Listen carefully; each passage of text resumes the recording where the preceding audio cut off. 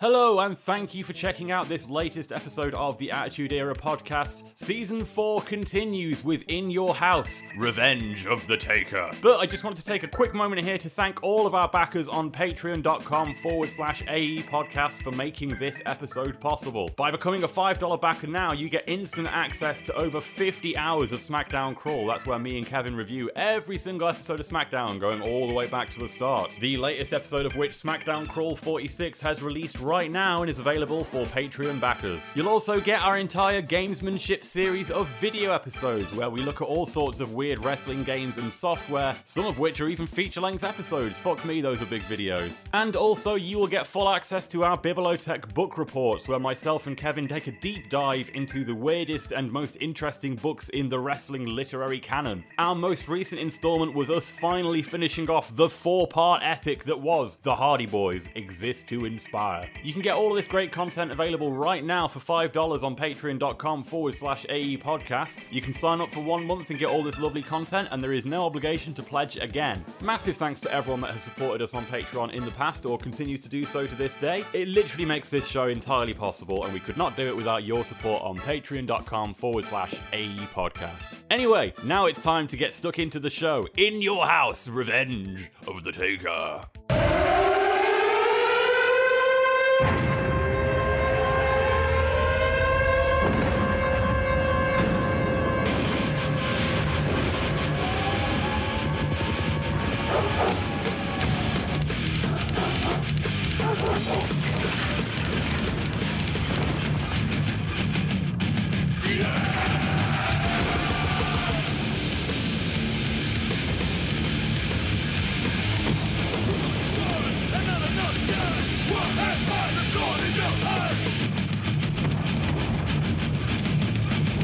Hello everyone and welcome to the Attitude Era podcast. Season 4 continues with a string of pay-per-views that you probably don't care very much about and almost certainly haven't heard about. It's Revenge of the Taker. However, once again, it's me, Cowboy Kevin Man, saddling up through the fucking zenith of times that is 1997, alongside my cohorts, comrades, and colleagues. To my left, has he got the jam for this episode? I'm talking about Adam Bigelow. You got the jam, huh? I got the jam to come out here and do this podcast today. Have you heard about Jam, Billy? Have you heard much Jam? Oh man, it's the new thing that all the kids. They're talking about Jam. 22 years ago in Canada. You thought slime was a big craze last year? Wait till you see the kids playing with Jam. Jam is where it's all. And you can get your exclusive range of AE podcast jams and preserves coming soon to your local farmer's market. And to my right, unquestionably,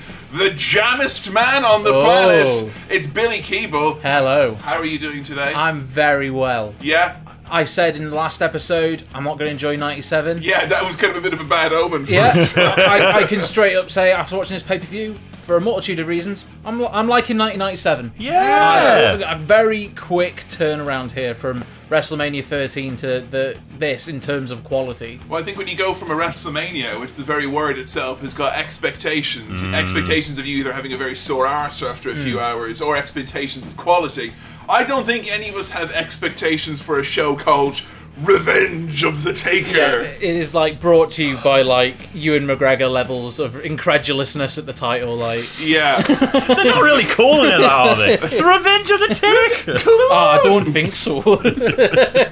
Seriously though, Revenge of the not Undertaker's Revenge or anything. No, yeah. Revenge of the Taker. I'm pretty sure that some of the people are going pretty hard for a Return of the Dead Man, but they went with Revenge of the Taker as well. A bit violent, I think, at the end of the day. Like, well, it's time to find all about the adventures of Mark Starkiller. It's time to settle in for 1 hour and 50 minutes. Oh, baby. That is a nice length of show. Yeah. It's Revenge of the Taker.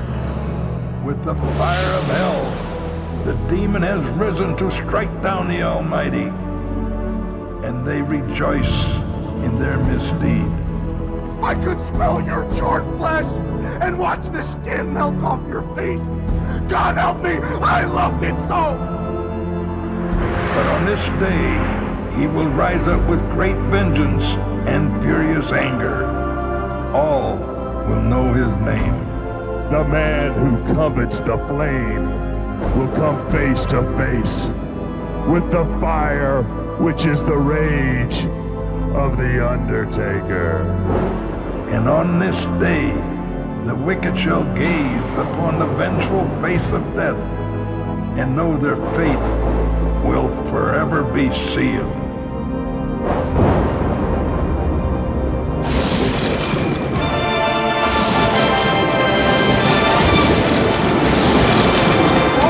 It feels very nice now. Like you've got comfy trousers on or something like Yeah, that. like slipping into a nice warm bath or something. Like, Okay, pal. An hour and 50, that's plenty. 5 matches, what more could you need? Yeah. Who is this Vince McMahon? Mate, it's amazing. it's generous. And then Freddie Blassie given to us straight at the start here too. Like, The demon has risen to strike down the Almighty. Who is the Almighty in this now? Is this mankind? Right, can we establish... Billy, do you know what the revenge is alluding to here tonight? What revenge is the Undertaker after? Mankind threw some fire in his face. Yeah.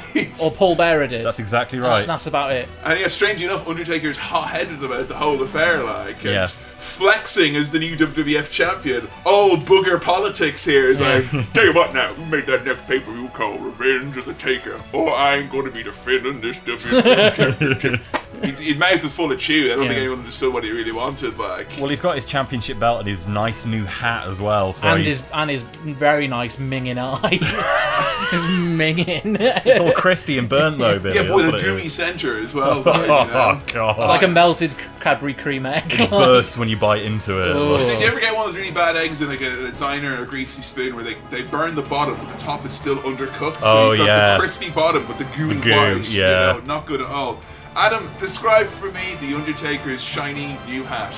He's got like a really fancy looking cowboy sort of, is it a trilby, I guess it would maybe be described as. It's not a fedora, I don't think. It's got like a belt buckle But on that's it. it. It's like ornate. Like and he's a it's- Mennonite, like Yeah, pilgrim hat. he's got all these jewels and like buckles attached to the front of it. It's a very fancy championship hat. Oh, like- to be a fly on the wall of that milliner's, am I right? You know, it all was going down in there, like, you know. A little bit of an odd kind of hard reset in ways after WrestleMania, where Mr. Shawn Michaels still is searching for his smile, much like Luigi would search for Mario. Shawn Michaels has not answered all the correct geography questions yet, so he's not found it yet, unfortunately. I thought that was a Luigi's Mansion reference. Oh, you no, prick. no, this is Mario is missing. Yeah, Shawn Michaels outside the Guinness Brewery trying to find out about the 1916 Rising. Like, he's got a busy schedule ahead of him here. But Psycho Sid is not to be seen. He showed up after WrestleMania. Well, then Psycho Sid had a little bit of what can only be described as a big boo-boo. So Sid has pulled a muscle in his back, and he rang up to tell everyone that I have pulled a muscle in my back, Jim Ross, and now it's sore, so I can't do anything but promos. But he rang the office when everyone was away taping Monday Night Raw, which he didn't show up to. So people just assumed he took his ball and went home, I think. Like, he's not gone. He will come back. Okay. But there's been a malfunction at the junction. Okay, so technical difficulties. Yeah. Sid can't be here tonight. What technical difficulties led to them using the Mr. Bean theme for this promo package? Seriously, like, da, da, da, you've done it now. Undertaker just falls out of the sky. Like, Teddy. I like that's how he arrived to this world. Like, just a light appeared in Survivor Series back in the 80s, and then from Dead Valley, the Undertaker. We start things off as we mean to go on, because there's been some hot developments with our tag team champions and the Hearts. We now have the beginning of the Hart Foundation being reformed. Very touching moment when Bret Hart came out. You know, he's thoroughly heel now, proper bad guy, as he was before WrestleMania 13. And then he came out with Owen and Davey Boy, who, you know, they've been at each other's throats. They've been fighting. They've got jam with each other, basically. Yeah. As heard some of the kids on the street saying that earlier. And he cuts this fucking beautiful promo where it's like, Owen, you're my little brother. I grew up with you. Always thought, you know, I was your big brother. Beat up all the bullies for you in school. You're my friend. I bought you a Christmas present. And Owen's like crying. Yeah. And it's like, Davey, I introduce you to your wife. I mean, come on, for fuck's sake. That's got to be worth like a card or something. And then they're all like brothers again. He's been doing this big crusade, Billy, since WrestleMania, where he is like, he'll come out every week and thank his fans in Europe and in the UK and in Japan and everywhere around the world, especially Canada, except the fans in the US. They can all piss off. Like, his gimmick right now is that he hates the US fans. And he theorised that they turned Davey and Owen against each other, like, because the fans can't be trusted and they want a degenerate society, essentially. Yes, it basically we're starting now to pit the values and ideals of Canada and the rest of the world against America. Because, you know, everything that unites Canada, England, Ireland, France, Spain, Kuwait, the United Arab Emirates, all of our shared combined values that we don't have with America now, which is very, very different. So there's a line has been drawn in the sand here. I was drawn immediately to the very beautiful In Your House set. I enjoyed it a lot. On Choc Biog, which is Irish for the little house. Could you describe it, Billy? It is just like a little... It's like a little white Wendy house with like a veranda. It does, yeah. It's really nice. It's like a little version of Laura Palmer's house. Yeah. Like that scary home. It completely doesn't fit with the rest of the pay-per-views. No. Or the branding or of the branding. anything. It doesn't fit at all, but I kind of like that contrast. But I kept one eye on it the whole night because I'm like, I'm not entirely ruling out that some Sylvanian family-looking motherfuckers come out of there. Exactly what it was like. Little well-dressed woodland critter Protestants coming out with waistcoats and fucking bells and whistles. I was expecting it all night. So, the Legion of Doom, who are back and allegedly better than ever, with Hawk being... This is so funny. Hawk has cashed out his Lloyds of London life insurance policy. Which basically says that he's no longer going to be a wrestler. He's just going to be a tag team wrestler. So the long-standing singles run of Road Warrior Hawk has come to an end and he's only allowed to wrestle now in tag matches. Yeah. Wasn't there a brief period as well where he wasn't allowed to actually wrestle at all and he would just basically let Animal do the whole match and Hawk would come out and celebrate and everything, but he wasn't actually allowed to get involved? I swear I've heard that. Now, Lloyds of London, as you see, all my client did was simply jump off a top rope and someone was holding him up on his shoulders. He was doing nothing and resembling wrestling. They didn't really have to worry about anything though, because the LOD never leave their feet. It's true. It's true. They'll maybe fall down after doing a move that incorporates jumping from the top rope, but that's as much as they're going to touch the floor. Now, there was a part of me that was worried that Owen and Bulldog being united again together and coming together with Bret's very sentimental promo meant that we might get some very serious Owen Hart from now on. Literally the week that Owen Hart has joined up with his brother Bret, him and Davey Boy spent roughly an entire episode of Raw demanding replays are shown of when the Godwins accidentally threw slop on the Legion of Doom. Like, look at him! It looks like he got sick at him! Play it again! And Davey Boy's like flexing, going, I want to see the Legion of Doom get slop thrown on him again! Play it one more time! And I was like, what? Yes, again! Show it again! Again and again and again! Like fucking Teletubbies. Like. Yeah, he wants to see the tummy custard go all over the Legion of Doom over and over. Honestly, this is like the Legion of Doom having slop thrown on him is to Owen Hart as Del Boy going through the bars to the United Kingdom. Like. So the Hart Foundation are together. I am not excited to see the Legion of Doom wrestle. No? Even though this one all started over a hot cup of slop. Yeah, I mean, what I'm more concerned about is that one of the fucking Godwins has broken his neck and no one seems to care much about it. Like, still showing the replays of the slop, though, you know? Is that how he broke it? Like, Jesus. So they come out to Bret Hart's team, and you've got Owen Hart and British Bulldog there. I'm not going to lie, I sat here scratching my chin thinking, is this a Lego game? Because these are a couple of studs coming out here. Am I right? The crowd is deader than my cohorts, comrades and colleagues are after that joke. They're not big fans of wrestling here in Rochester, New York. Yeah. Wake up. Come on, like. Owen's got his precious Dundies with him again still. Yeah. Yeah, he's going for that. The great grunts by Animal within this match. Oh, well, we straight up here, this is a very quiet night for grunts. So we get our grunt of the night right off the bat here. That's great when you've got like a low energy crowd. It's basically like, you know, when bird watching, there's not a lot of people around, so it's true. Extra good for spotting it. You can hear it more clearly. It's Animal doing a massive tackle like off the ropes, and he just makes a big noise. Just over I will say at this moment as well, Kevin did ask me to go away and have a little think about my hot picks. Okay. Sort of keeping an eye on what young studs we're going to be looking at this season for the upcoming grunts. Yeah, because I mean, you want to get these young hot prospects, get them signed to a contract before they know what royalties are, and you can really make get them working for you. You know, Milking for them grunts. grunting out there more on mountain like until they're old and feeble. Like so, this is a new season. A lot of new players here. A lot of people we've not seen before, Or people we have seen that didn't have chance to give us their full potential. Like, yeah, because I'm gonna say that young boy Rocky Maivia, he's a grunty guy. Yeah, he's on the list. Rocky Yeah. Maivia, the little blue chipper. When he gets more confident, I think he doesn't need the grunts anymore. He's like leaning on the grunts out of fear, I think, like a little kind of scared. Grunting just like his dad. Yeah, like. so we got Rocky Maivia, we got Animal here as well. Yeah. Big Van Vader as time goes He's on. going to be a grunty fucker. I hope to see a lot out of him this season. I got very high hopes. And maybe number one with a bullet. This man is almost definitely going to be inducted into the Hall of Fame by the end of the year.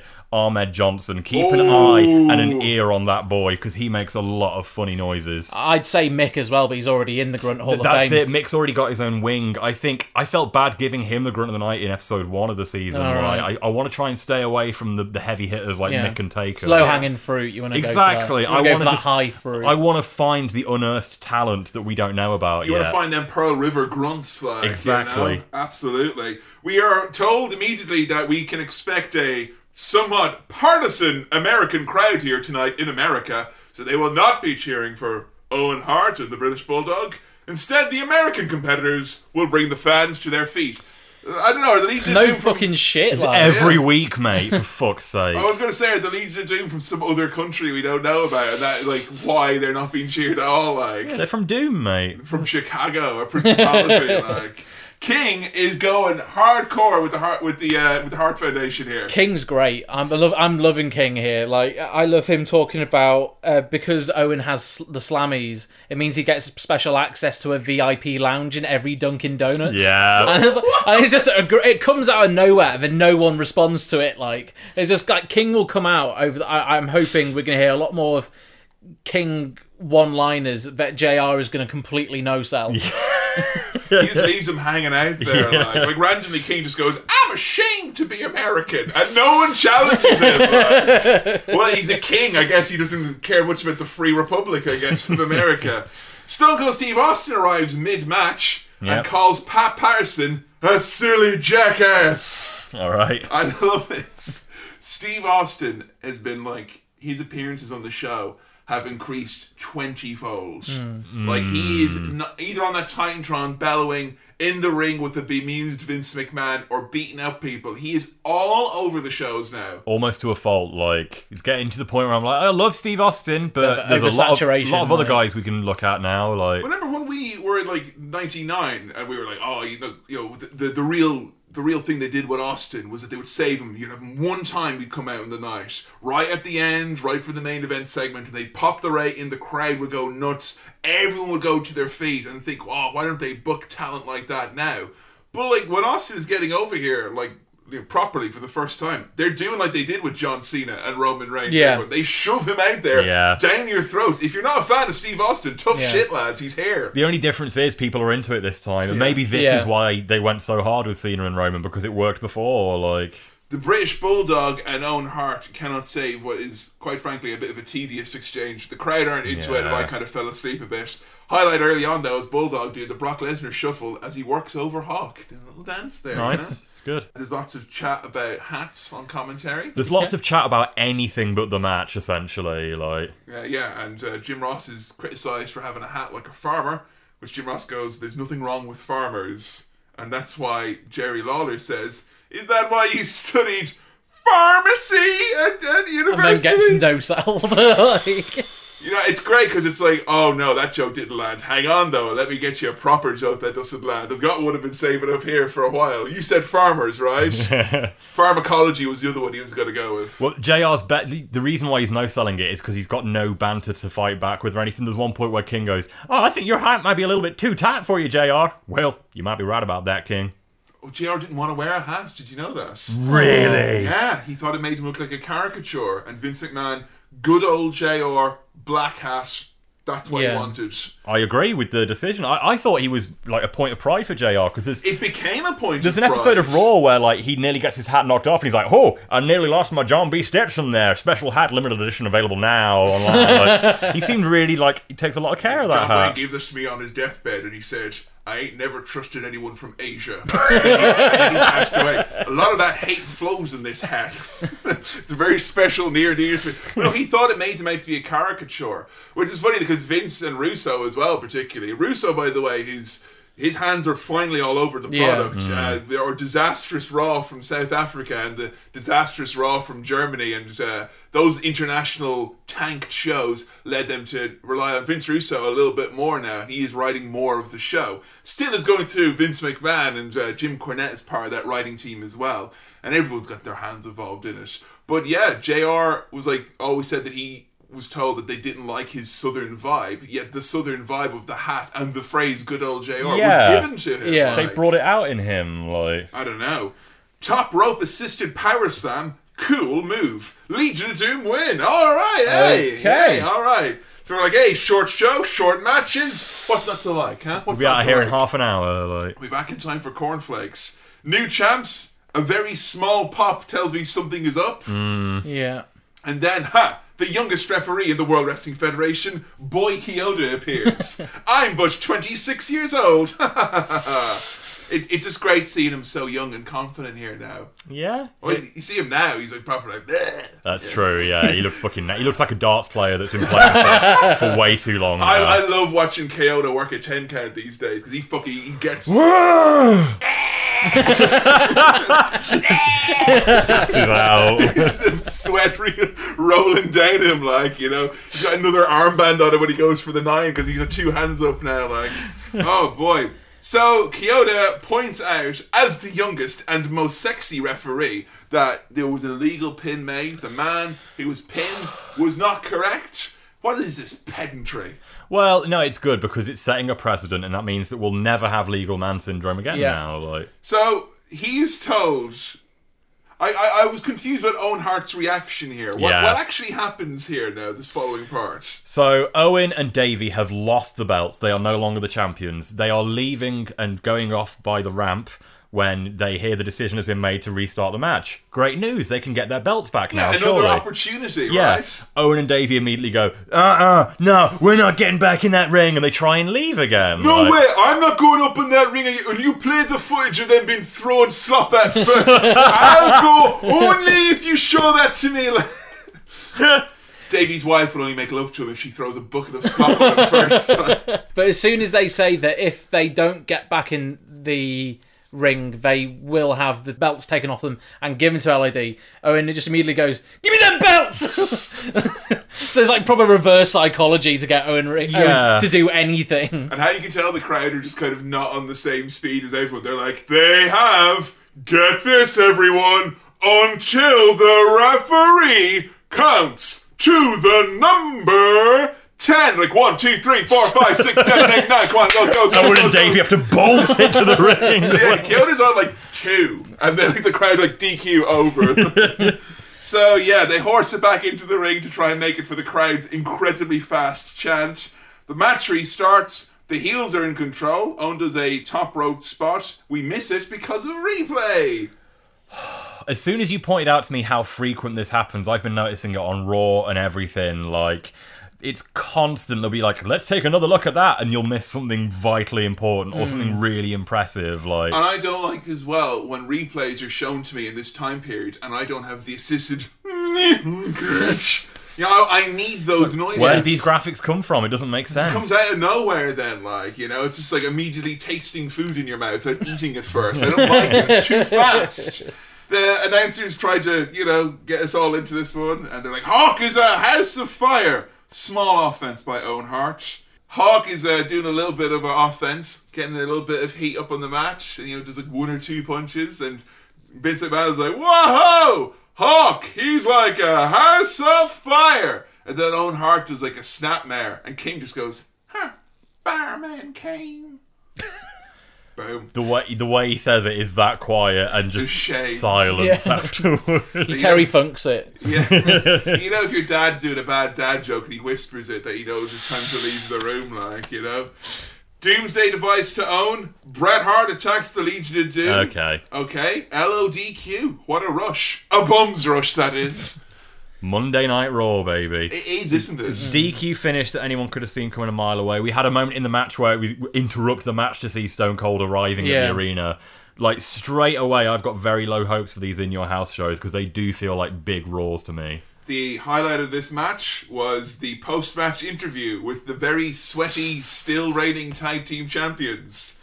Doc Hendricks wondering, hey, you guys lucky? I mean, you went out there, you didn't even have to jump off a ladder or anything like that. I mean, come on, like. And Owen is like, lucky, we beat him. I mean, we're all okay here. And then he's like, oh, rumors out, Stone Cold Steve Austin might be here. And they're like, Steve Austin's not here. He's not here. What are you talking about? He's not here. Now you know what you're talking about. There's a lot of bald guys walking around. It could be anyone. They didn't see the picture-in-picture because they were in the ring. So they don't know that he is in fact there. Hey, did you guys see my sweet top rope move? I'm sorry, Owen. Soz. Nothing of the sort. I do love the line, Bret will defeat Steve Austin just like we defeated the Legion of Doom. Just maintaining that they won fair and just square. Lost even by DQ, they didn't win. It was quite a miserable finish to the match. Miserable start. The Legion of Doom, I don't know what it is. Is it that they're more over in, like, they're super over in Chicago, so they never get labeled as being like a WCW Southern team. But their real history and their real love is from the NWA. I don't know if it's like New York towns just don't like the Legion of Doom. Because Philly liked them as well. Yeah. It's like, so it can't just be the East Coast don't like them because Chicago and Philly are right there. So I don't know what it is. Where we having watched this match going, how is it that people don't like the Legion of Doom? I don't get it. Like, they did it all. They did punches, kicks. They didn't sell. They didn't sell. They're obviously the strongest. It's all the WWF fans that are just being like, fucking demolition rip off these guys. Like, load of shit. Anti-LOD fans. Backstage, Sonny and Brian Pillman whisper sweet nothings into their ears. The sexual tension could not be cut with a knife in this one. It is so tense, like. Fucking seized up. It's rigid, so tense. like. The Superstar line. What the fuck is going on that line, like? So they're on the Superstar line chatting to each other? And you can listen? They're dishing the dirt. Okay. Normally you have to tune into Shotgun Saturday Night to hear Brian Pillman's racial slurs and talking about gay people in a derogatory way. But you can find out by ringing up and paying $199.99 per second. Ask your parents' permission before you speak to Sonny and Brian Pillman.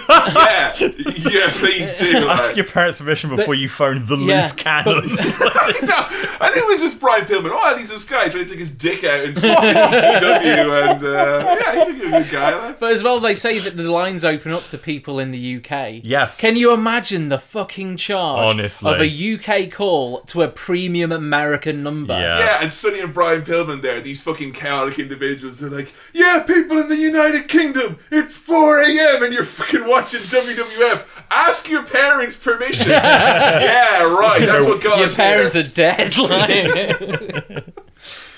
Coming up next, Intercontinental Championship on the line as the Nation of Domination's very own Savio Vega takes on Rocky Maivia. We got a recap of Rocky being whipped in South Africa.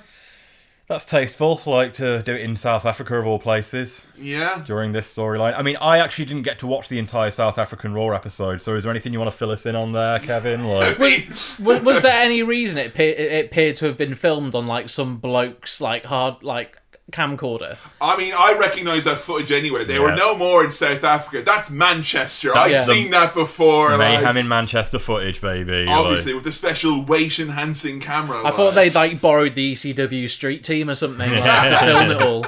Yeah, it's been filmed by a child sexual predator, this one. It's really great, like, you know.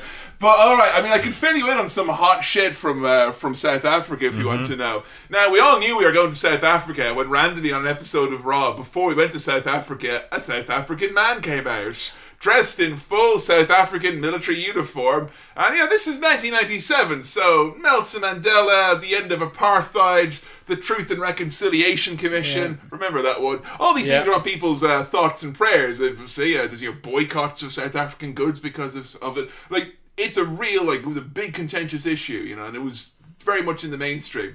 Out comes a lad from South Africa. I am the Commandant, and I have been over here observing the World Wrestling Federation, and all of you, you disgusting American fans who cheer on the violence of the likes of O.J. Simpson. Yes, he walks around a free man in your country. You cheer on barbarism, and I am here to expose all of the evils of democracy, and you have too much freedom here, unlike in South Africa, where we have not enough freedom. It's like,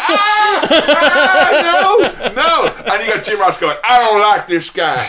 I don't know nothing about no Commandant. We ain't have no boars, down in Oklahoma. And this man's like, well, the views of the Commandant are not necessarily those of the World Wrestling Federation, ladies and gentlemen, but they go to South Africa for a Raw. A Raw which on the network is presented to you as complete a version as possible, because surprisingly, doing a simulcast from Kuwait, America, and South Africa in 1997. It's not going to go well. Yeah, with the team that did, fucking Trailer Park Boys TV, that's telling Jim Cornette to go out with Minnie Vader and film in a public bathroom in fucking Times Square. They haven't really figured it all out. There's many, many reasons why the episode of Raw from South Africa is one of the most fucking horrible episodes of Raw of all time. You've got no commentary for half of it, when half of the time that you do have commentary, you have to listen to Jim Ross and Honky Tonk Man, who are in South Africa and very cold in the outdoor arena. Imagine Honky Tonk Man walking around South Africa. They could have easily this big shivering Elvis going, McMahon, when I get back to America, I'm going to have words with you, man. I really appreciate you saying Elvis every now and then to remind me that's where he's... I really need that sort of sobering moment of like, that's Elvis. Yeah, that's what it's meant to be like, You also had another one for Honky Tonk Man, particularly this era of Honky Tonk Man, that I think is a handy simile for Honky around the toys. If anyone played Clay Fighter on the SNES, there was literally a character that was the Honky Tonk Man. It was this Elvis impersonator. And if you don't know Clay Fighter, it's basically a Mortal Kombat game where all the character models are made out of clay and they've all got plasticine-based pun names and stuff. But the Elvis impersonator Honky Tonk Man guy is called Blue Suede Goo, which just really seems to fit Honky for me somehow. Yeah, Blue Suede Goo, with Heart of fucking Darkness. Of course, Blue Suede Goo would get very upset in Clay Fighter 63 and a third when they brought in the big out-of-towner Earthworm Jim into the territory, And Doug Tennepaul, if you weren't Team 17's boy toy, you be gone and you know it. Everybody knows it. Honky Tonk Man his appearance on commentary from South Africa is notable for another thing. They're obviously sent over the dream team to fucking South Africa with Honky Tonk and Jim Ross there. And when they're there, they do a segment with the Commandant in the ring where he starts talking about fucking freedom in South Africa. And the crowd are drowned out. It's post-production-y kind of right. I don't think it went there's no Commandant for a month after that, so I think they realised maybe this was not a good idea. Is the Commandant played by someone we know? He was played by a South African wrestler who had done some stuff in Bill Watts territory. Right. He was a retired wrestler who was very he was in a bunch of movies and stuff afterwards. Right. He's in Invictus, so he's obviously a big wheel in South Africa, Wasn't in District 9, though. No. Commandant was warning us about prawns years ago. Yeah. That's why he brought in the Truth Commission. But yeah, it didn't go over so hot, and everyone's just kind of confused at why they would try and draw attention to stuff like apartheid and when they obviously had no idea. JR and Honky are in South Africa. Jim Cornette and Vince McMahon are in America. Yep. And they can jump in any time to help. Their voices can just pop in on the South African broadcast, yes, you mean? Okay. Often much louder. So Vince McMahon just pops in randomly in the middle of a match. He's like, have you guys, Nelson Mandela, whoa, Nelson Mandela. Have you been invited to any political meetings with him or anything? And then Honky Tonk Man, in what is the oddest moment ever, tries to make a joke but hasn't got the requisite knowledge about the thing. So he's like, they got a thing over here, JR. What is it? There's something about the people being upset and all about it. Something to do with what you do with your hair or something like that, or something to do with a haircut or a hairstyle. He's obviously trying to say apartheid or whatever. But just randomly out of nowhere, Jim Cornette just screams, "It's apartheid, you idiot!" Which is the first time I found out that he was on commentary. So watching this man, like in South Africa, try to make it, and all the while you're watching Jesse James wrestle Hunter herself. Fuck's sake. It's apartheid, you idiot! Little pop-up cornet in the corner. Like, So yeah, Raw from South Africa, a spicy one indeed.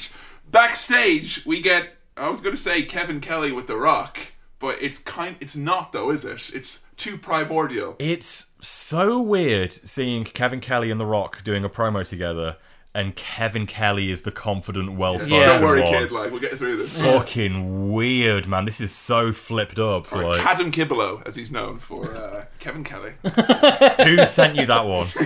I want names. Don't worry, I got your back, guys. When you It's bring okay. my family name into this You shit. think I turn over the names of the ranch? You think I do that? I never sell him out. He motherfucker thinks I pimp my friends for a candy bar. Unbelievable.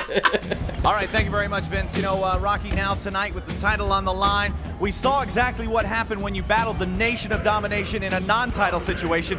But here tonight with the Intercontinental title on the line, it's got to be a little bit uneasy for you as you make your way to the ring. Yeah, Kevin, the past is the past, and tonight is the night because tonight's where it counts. But I will say this, Kevin, if tonight's the night I lose the title, hey, Lady Luck has been on my side since I've been here in the WWF. And I've accomplished more in 6 months than I could ever have dreamed of. But at the same time, Savio Vega, to get this title, you're in for one hell of a fight. A very determined young man. So, the Rocky Maivia is soaking and nervous. Yeah, so nervous. I'm so nervous about what my dad's going to say about my match. Oh, God. And it's just really, I don't know what I'm doing here. I'm the Intercontinental Champion. I'm way over my head. Have you seen that Nation of Domination? They're really scary, man. Oh, they look badass though, don't they? Yeah. Yeah. You know what? I think about everything bad I've ever said about Savio Vega and Savio Vega's random membership. That's the thing, because I've only ever... this last pay-per-view was the first time I saw Savio Vega. Really? And all I've heard is bad things about Savio Vega in terms of people just saying how shit he is. I think it's just he's like the avatar for like, oh, you know, this is a period of time in wrestling which we kind of don't like that much. Let's pick her, like...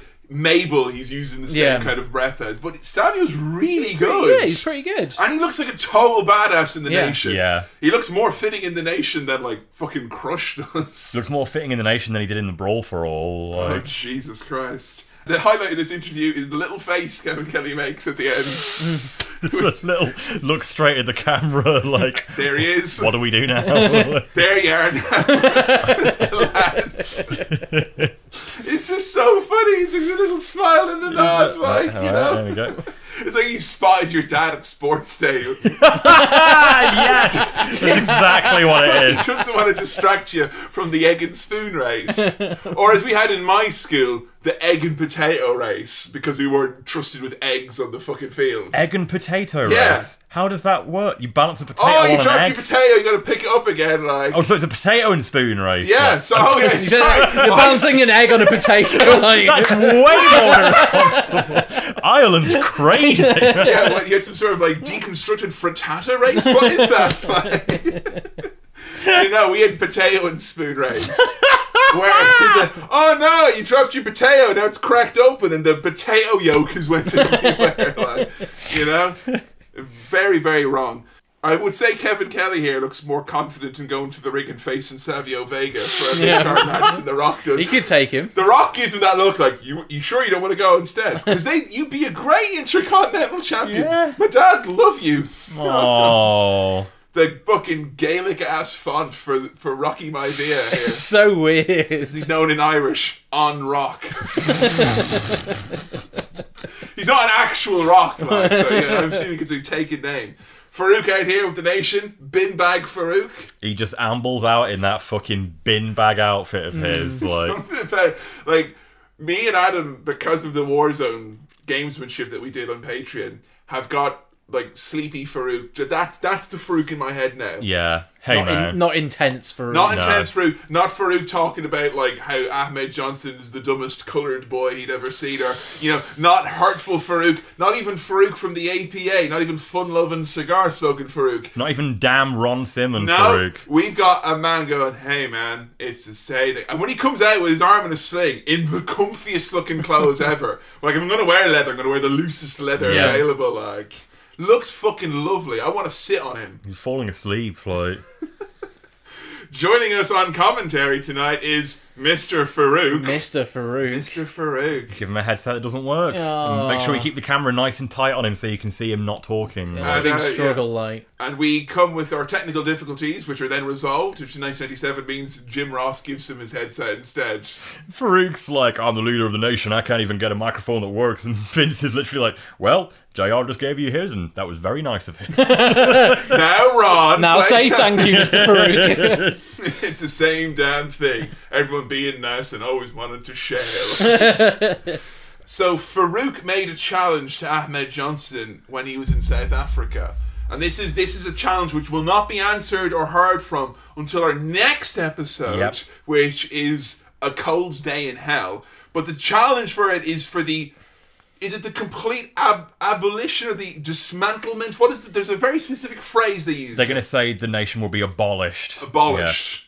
So they're going to abolish the nation of domination. If Ahmed can... beat Farouk, Savio Vega and Crush in all at once in a gauntlet match. Yeah. And Ahmed is like, what do you expect me to do? I've been in a gang war before. I'm in my zone now. I'm so pissed. Oh. His voice gets so high. I'm coming to get you. Sounds like he should be shouting about Sonic the Hedgehog on YouTube. Like, when will you learn that your actions have consequences? It's totally the same energy that Ahmed has. Oh man, I could talk about my love of Ahmed for years. So again, going back to this being a long Monday Night Raw, we've now got Farouk coming out on commentary to spend this entire match just talking about the next pay-per-view that they're setting up for. Where Ahmed is obviously there. Ahmed's going to want to abolish the nation. He wants to abolish the nation. That's the verbiage. Farouk does say around 5 times, though, that I will relinquish the nation. And Vince McMahon every time is like, you mean abolish the nation, of course. Yeah, whatever, man. Like, relinquish the nation, abolish the nation. Anyway, we're beating around the bush here. Savio Vega cannot bring this kid to a great match. No. It is some slow-ass action. It's weird as well, because the commentary is being very much put at the forefront. Is what the purpose of this is for Farouk to speak. Mr. Farouk has to speak. And to put over the nation. And it's weird that this is done during a Rock match. And the Intercontinental Champion but a Rock match is secondary to a story is beyond me. I know obviously he's not The Rock yet, but just seeing The Rock there and then no one really caring because we've got to talk about something else. It's really alien. He's just there for you to look at, like, while you're listening to the more important commentary, like... It's weird with like, Triple H as well, is another one, where it's like, he's in the ring and they talk about other stuff not to do with him. And I'm like, but what about Triple H? That's who we're meant to find out about, right? Or what you get on Raw as well a lot of the time, which is really surprising, is already in the ring, Hunter Hearst Helmsley, and you don't even get to see his entrance. Unbelievable. Like... Good guy Vince really getting us into this one. Whoa! What about that sportsmanship? Oh my goodness! Unbelievable! So lame as a babyface. Vince McMahon's top 5 moments of sportsmanship. Whoa! He looked at him right in the kisser and said, "Good job." Whoa!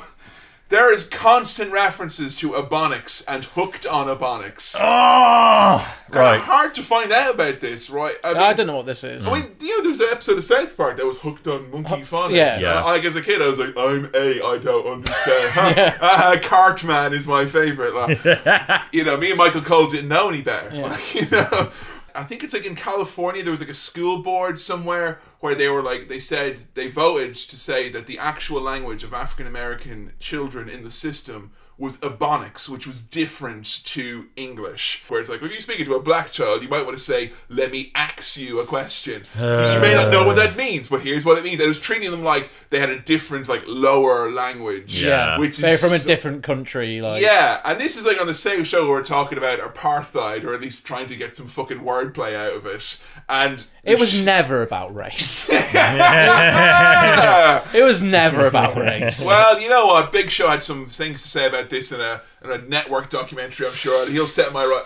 I'm sure the WWE's heart was in the right place, right? Absolutely. It's just like, anything remotely controversial. It's like they have not realised that they can make the controversy. Yeah. They're like the little kid who's like kind of sees the naughty kid in school and they're hanging around with them. Yeah. And then they become the real shit next year. Like in 98 they're fucking insufferable, but now they're like, oh, did you see that thing they did on TV? Yeah. Like, you know, Yeah. did you see the latest episode of Silk Stockings? Oh man. Like, They're stirring the pot. Oh, and yeah. they don't realise how powerful they are.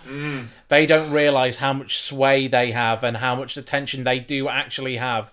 Where they're you know, with great power comes great responsibility, as Uncle Ben once wisely said, and they're not using their power responsibly here. I just think that like the fact that the nation, it starts well before we started, and it finishes well after. I think it's tweaked so many times where they kind of, you know, they put in Owen Hart and the Rock's the leader. I don't so remember much. it being anything like this though from No, season one. not It at wasn't. It genuinely in 1998. It didn't feel like it was about race at all. No, then. until DX blacked up, then Yeah. they made it about race. Then they did it about race again. But it's just, I think because they pivoted it away and then it made people kind of go, oh, well, the nation wasn't about that. But it was for so long. You just think about the long-term kind of, you know, there's so much times where it's something that we watched when we were kids or whatever, and it's like lodged in your brain. It's like, I think this about this wrestler. And then it's only when you really think about it, you're like, oh, actually, yeah, that's pretty wrong of me to assume that. I just thought that when I was a kid because they told it to me.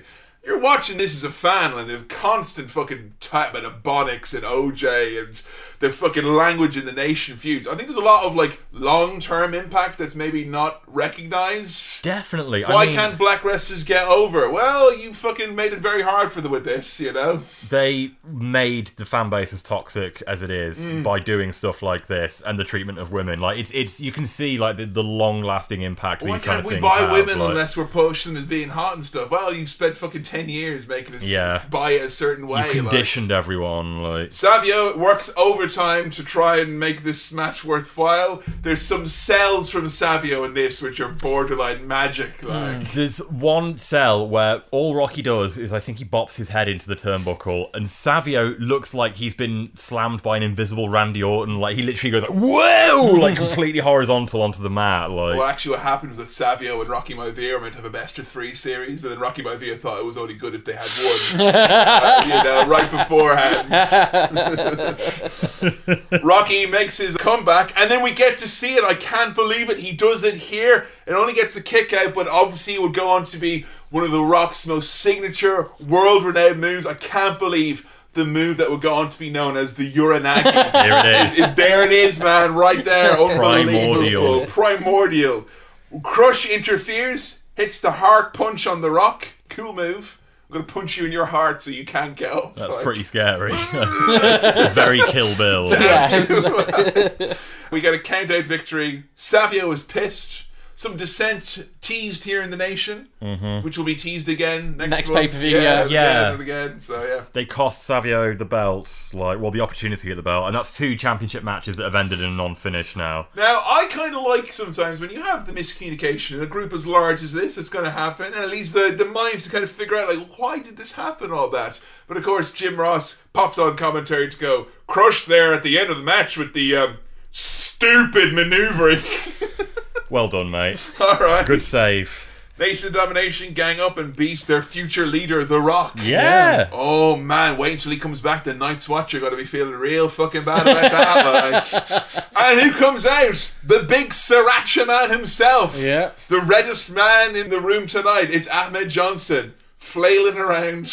Got a nice big red tracksuit on him. And he's got a big old 2x4. Yeah, big bit of wood. That's his his weapon. Yeah, it's his Ahmed, gimmick, isn't it? Yeah. And it's really sad because when you see people have to work it, like, you know, like they did an angle with him where he like beat the shit out of the Sultan with the 2x4, and you can see him go, I'm sorry, man. And he's like, yeah, hit me on my shoulder, man. Ah, that sucks so good. I swear I've heard a thing about there comes a point where the Office are like, okay, we're going to take this away from you now because you've hurt too many people. I have your big piece of wood. Sorry, who saw Ahmed Johnson fucking diving head first? Yeah, let's give him. He's walking hard. Let's let him carry a big stick as well. That could only work out fucking well. One little thing we missed there about Farouk being on commentary, and I think this is worth bringing up because it's verbiage I've noticed used on Raw and stuff as well, when talking about his feud with Ahmed, he says, either I beat him to death or he beats me to death. Oh my God, you're right. There is a lot of this sort of just being very cavalier. Like, Undertaker's really bad for it as well, like saying that he is going to kill his opponent or his opponent will die. Nonchalant. Like, very blasé. There is a part after, like, when the Hart Foundation are trying to get Steve Austin around this time, and you have, like, Bret and Owen walking in, and they're like, well, what are you going to do when you find Steve Austin? Like, oh, we're going to kill him. Yeah. And then Owen's like, yeah, I'm going to kill him. Kill him dead. And there's no hesitation, or there's no commentators being like, oh, of course, you mean in a manner of speaking or anything. It's just straight up, they're going to kill each other. Yeah. Like. So, no blood, but we can say kill and, your death. Like, Taker's always like, your death this Sunday. Yeah, literally your impending death. Like, is that a thing that networks maybe just changed? Because I know, like, ECW talked about when they went on the network, Heyman was like, we were told we couldn't say hate, you can't say, feud, war. Everyone's complaining about the Viking experience in 2019, where you can't use the word war on TV like that, apparently. It's the same when Raw or a pay-per-view is shown in Germany, and the German commentators, they aren't allowed to make any references to violence on television. So their commentary is that they can't call moves on the German commentary. They can't make any reference to the fact that they're fighting. They just have to stories. They just have to talk. Wow. Also, as well, in Germany, if you play Half-Life, everything like turns into a robot or has green blood at the end. It's like Samurai Jack or something. Yeah. Like, it's too upsetting otherwise. So Ahmed, he saves The Rock. He kind of tries to get the crowd going, and he just kind of his hand just flails around a little bit, leads the crowd in a roaring chant of "You're going down."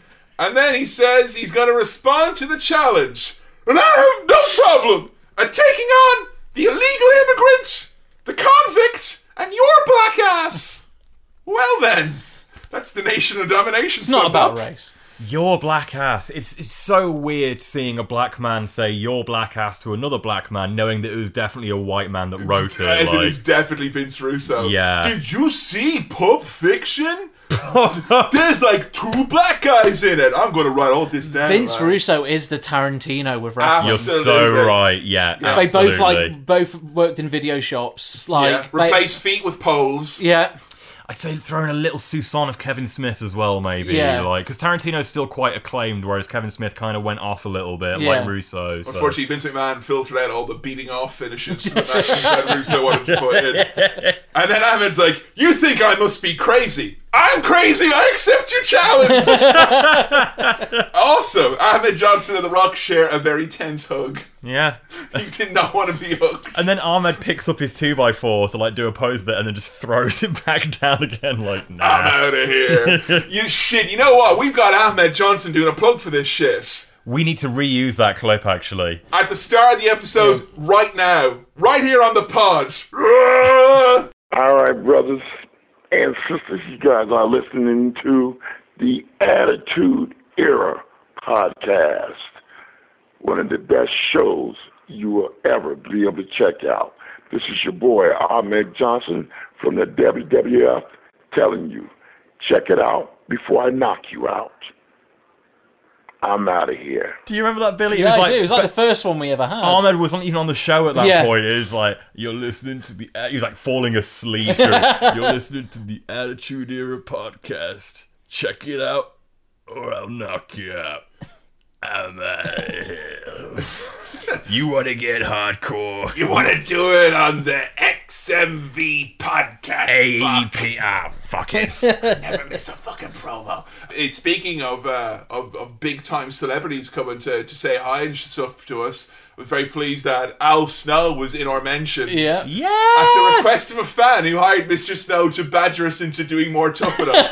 It's like, you know what? It's not gonna lie, because I've had this done before.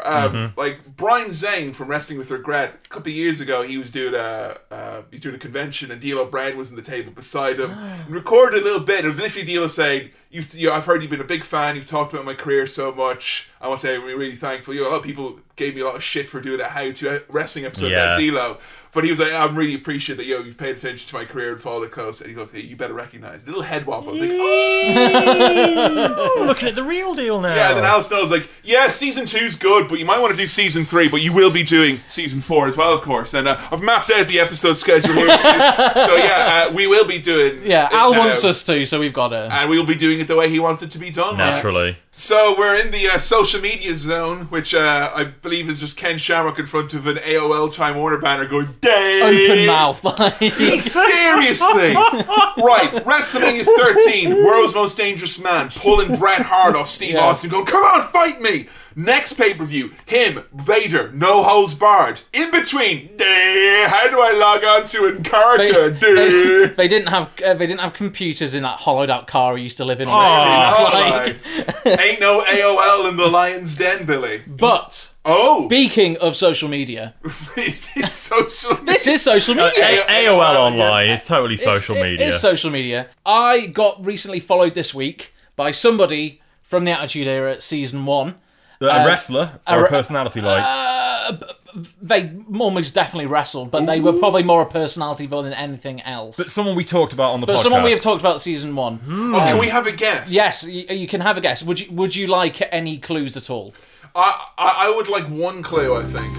One icebreaker clue. So they were maybe had, of what we discussed on the show, 3 or 4 appearances. Okay. Tiger Ali Singh. No. Oh. No, it's based on what he said. Was I close, though? No. Based on what he said, it's going to be someone that didn't wrestle when we saw them, I think. Well, Tiger did. He wrestled like 2 or 3 times. That's what I'm saying. They were central to a mid-card feud. Is it Ryan Shamrock? It is Ryan Shamrock. It's Ryan Shamrock! I have, as of recently, I have now been followed by Alicia Webb, who played Ryan Shamrock. AKA Ryan Shamrock. She's got it in her bio, because like on Twitter now, it doesn't just say this person followed you. It gives you their bio. So I was like, who's this who's followed me? Ryan Shamrock? So I am now best friends with Ryan Shamrock, just so you guys know. Just don't get too close like Ken did, was told to stop dating her because it was weird for the fans. It's his sister. 1, don't break kayfabe. 2, when you break kayfabe, don't do it in a weird incesty way. Like. I'm very impressed that you managed to guess that so quick. Man. But yeah, Ryan Shamrock. How about that? But out of nowhere, so she must have listened to season 1. Yeah, she's gone back and... But she's not followed either of you guys. Well, she may have, and it just slipped through the cracks, yeah, possibly. We're not big stars like you, though. Yeah, I'm the baddest man on the planet, like, so... I mean, I got Ryback following me, but I don't want to advertise that, like, you know. I'm trying to think of a way we can utilise this. Maybe get her to do an intro to the show. We probably could. I'm Ryan Shamrock, star of the Attitude. I'm just saying, though, because Terry Runnels saw your special video. She did. She liked it as well. We got 2/3 of PMS right here. We got PM, you know? Oh, I'm just saying. You know I want some S. And then the other person we know is aware of us is Paul Ellering, because he saw the one of the first videos you made. His daughter saw it, right? And presumably passed it on to him. Uncle Taz was not too happy about the Simpsons video. We're on the radar of a few wrestlers now. I don't want to be on the radar any more than that, though. You know, that now we're getting crossing the line here. Depends on the wrestler. Yeah. Like Mark Miro, maybe we'll have some more chats with him down the line. Maybe even more Wilds? Billy Gunn, stay away. Yeah. Don't come near us. Not today. So yeah, there's Ken Shamrock on the World Wide Web setting up his Habbo hotel so he can challenge Mike Tyson or whatever the fuck it is he's gonna do. Like, you know, Mike Tyson, you're a bully, and I don't like bullies. I've been fighting bullies all my life, so I'm gonna ask you, Mike Tyson, even though you're not a wrestler, I'm challenging you, Mike Tyson. So you think about that. And Mike Tyson's on AOL, so he's not going to get it, though, is he? No response. You know that he's a Bebo man. Wait a minute. Maybe even more online? The Unwild man, Mark Morrow, ladies and gentlemen, with the lovely, vivacious Sable. Whoa, hey there, wow, ow, woo.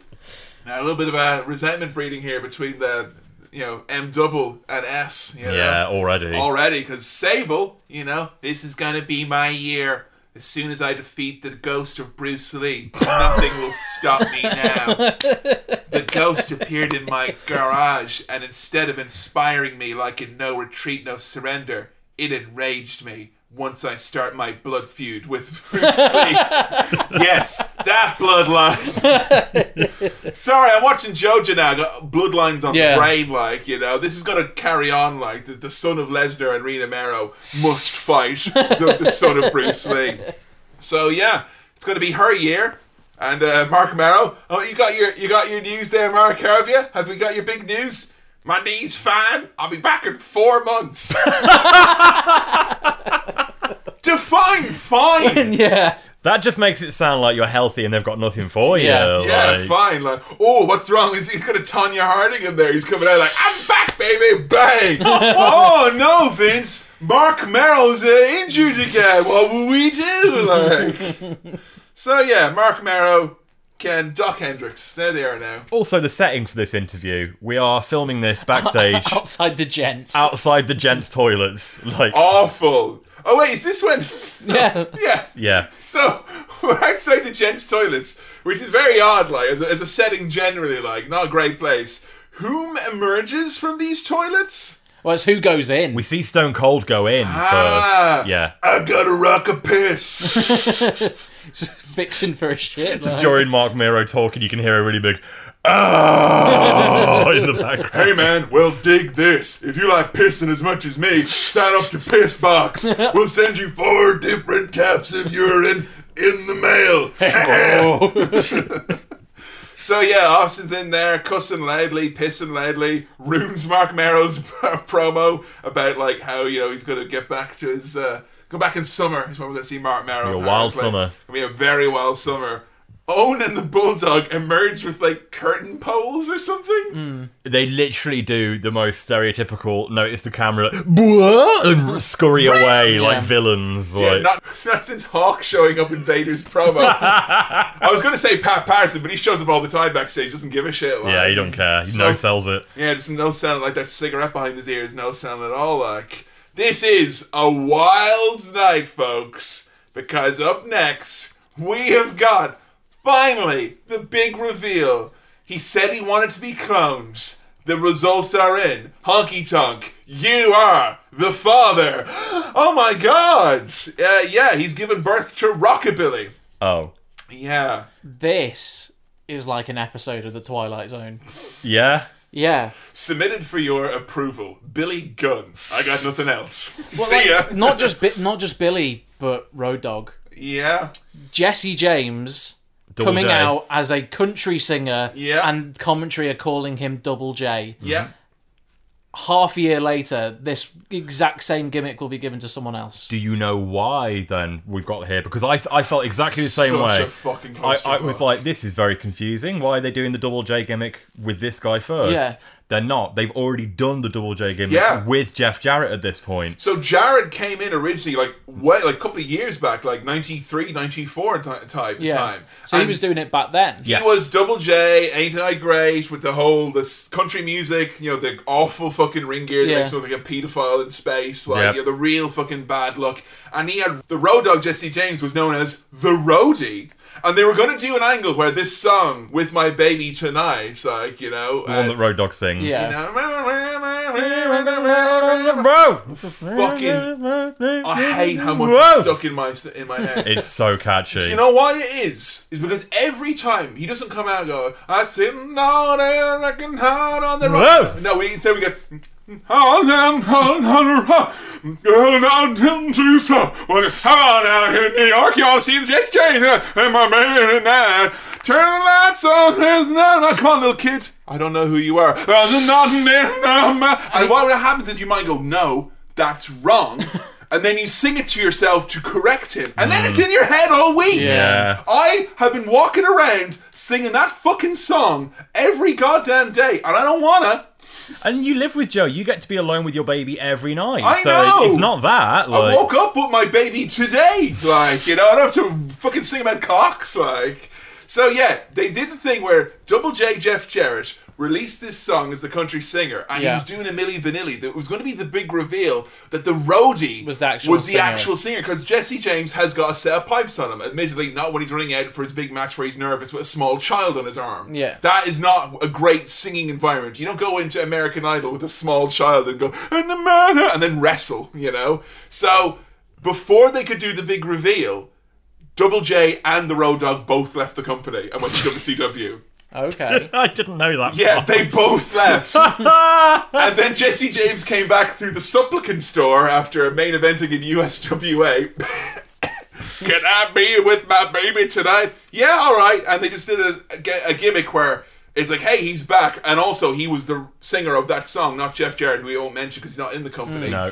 But now he's called the real Double J. And that is why his name is spelled Jesse James, Janmes. It's meant to be a shot at Jarrett with the double lettering. So the J-A-M-M-E-S. E-double-S. Haha. Or double O, double A, double That's E, so double D. convoluted. It is. I just want to be with my fucking baby tonight after this shit. And then, like, Jeff's, like, a couple of months from coming back. Yeah, he won't be too long until he's with the company again, and presumably we'll have to try and clean all this up. Like, well, you see, because you've got him here now, right? And he was there. He was the singer. You know, he could sing, he could dance, a little bit of everything. Honky Tonk wants to get cloned, so Honky goes straight up to Double J, and he's like, "I want you to be my clone." And he's like, "No, I don't want to be anything to do with Honky Tonk Man. Absolutely not. You're poison. You're a snake man." And also, he went up to Billy Gunn and said, "Hey, Billy Gunn, you can come with me all the way to the top with the Honky Tonk Man. We can get Paula. We can finally put her in her place. You can make all sorts of paydays bigger than $9.99." You know, he was telling the world, and Billy Gunn said no, and Billy Gunn popped him in the mouth, like. Yeah. And he turned him on.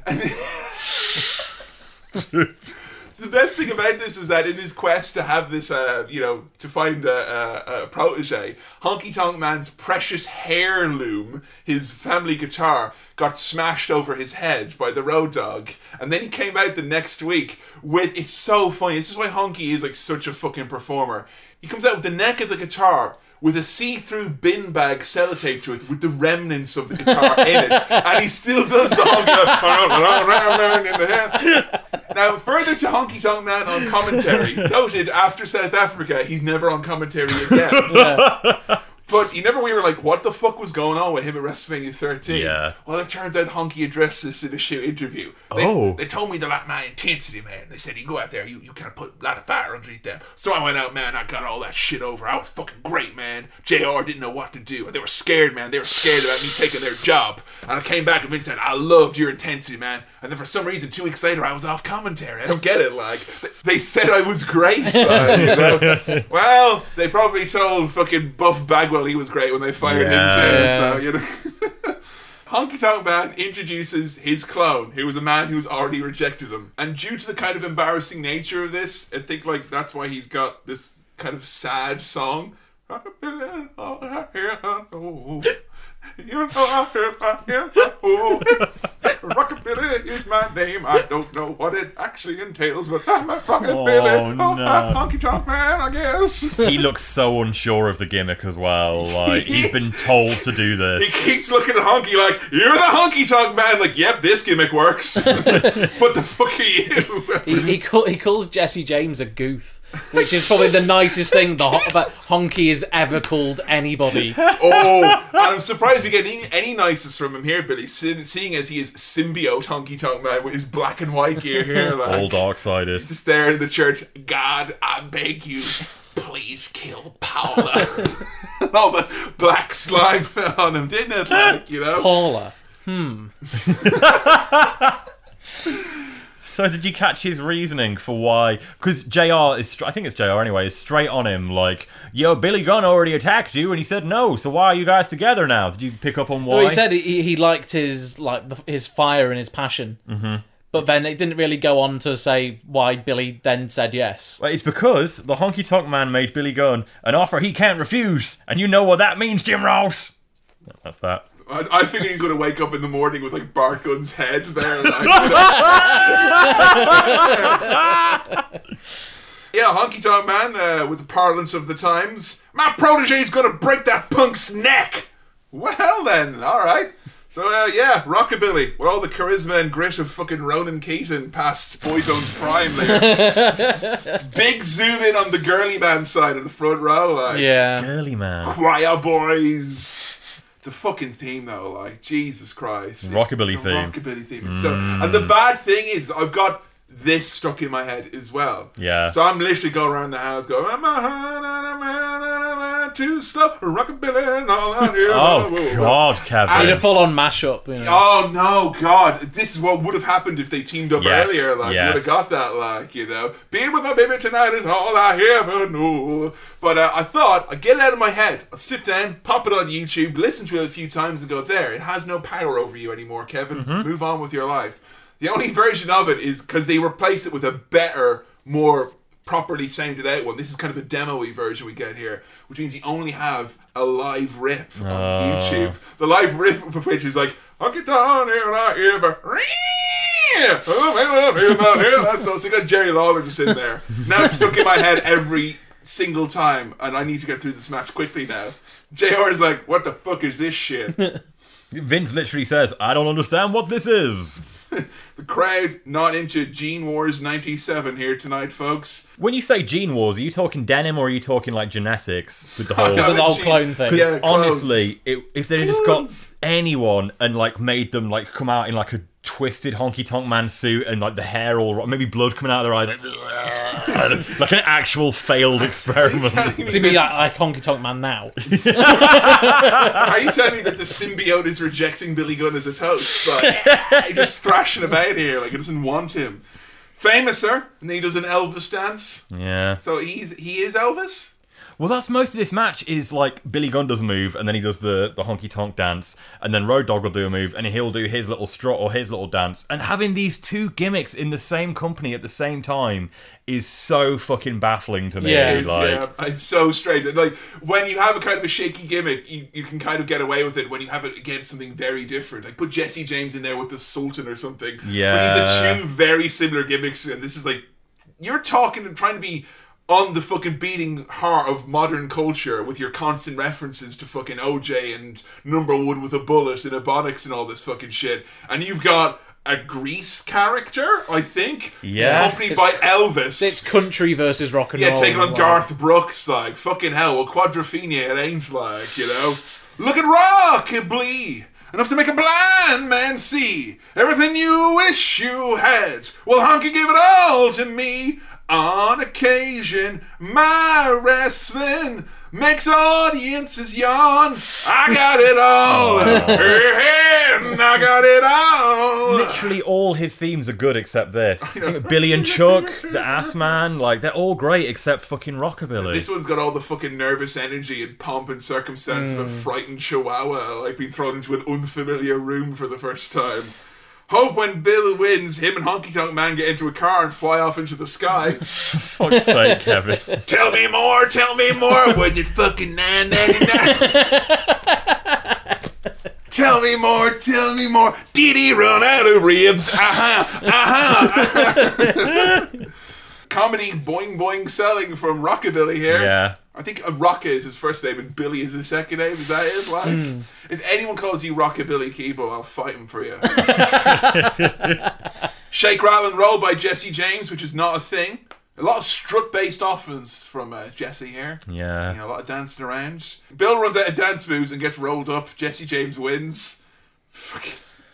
What? This is a new character. He loses his first match. He does. Honky Tonk Man attempts to hit him with a very tiny guitar. I would like to now christen the guitar hit. Please. Saying you've been guitared and feathered. Oh, God. I mean, I agree, but only if you say it like, you've been guitared and feathered, mate. You fucking toilet. Like the fact that you can hear this little guitar popping against the soft turnbuckle. Like, that's how silent it is. You can hear the softest sound you can make in a wrestling ring with these two items. Oh my God, this was so fucking bad. It's just weird. And these guys go on, they wrestle each other like 20 other times, like... They keep wrestling each other. And like Honky Tonk keeps costing him matches. I don't know why they have them as a pairing at all. How long is it until the New Age Outlaws form? It's a while. It's like a few more months to go at least. I think by the time we start, like by WrestleMania next year, I think they'd only just formed when we started they're the around podcast. they have already are tag champs for a bit before then. Like they do form in late '97. Okay. Like, yeah, so it is a while to go, yes. Well, it's a proper Sheamus and Cesaro situation where you're rolling your eyes now, but by the time we get to November, you're going to be chanting "Let them fight" at the screen. Yeah. Like, well, they're separating these two men. Like, you're rolling your eyes now, but wait a year, and then you'll be thinking back to a time when you were a kid when you wouldn't have rolled your eyes, but now you will roll your eyes, but in a different way. I think that's what's going to happen with the New Age Outlaws. Because I'm going to be like, don't worry though, because it'll be great, because we know that the New Age Outlaws now is not really as great as it's constantly made out to be. Yeah. This is like a car crash I feel I can stop. You know, I feel like the cat from that. Remember that TV show where the cat brought on tomorrow's newspaper? You have to stop it, like... Vaguely, you know, early edition or whatever it is. Yeah. The cat's in the room, lads. He's dropped it down there and he's kind of nodding at it like, we need to do something. Backstage, Doc Hendricks. Whoa, man! Look at this! You heard it here first. The greatest, coolest thing to have on your door. It is the Undertaker poster. Every cool kid's going to spend $35.99 to get a poster put on the door. It's like proper JML advert now in the middle of this pay-per-view. If there was one reason I was going to tell you to watch Raw, Billy, it would be just so you can see the so satisfying, cathartic mistreatment of Doc Hendricks.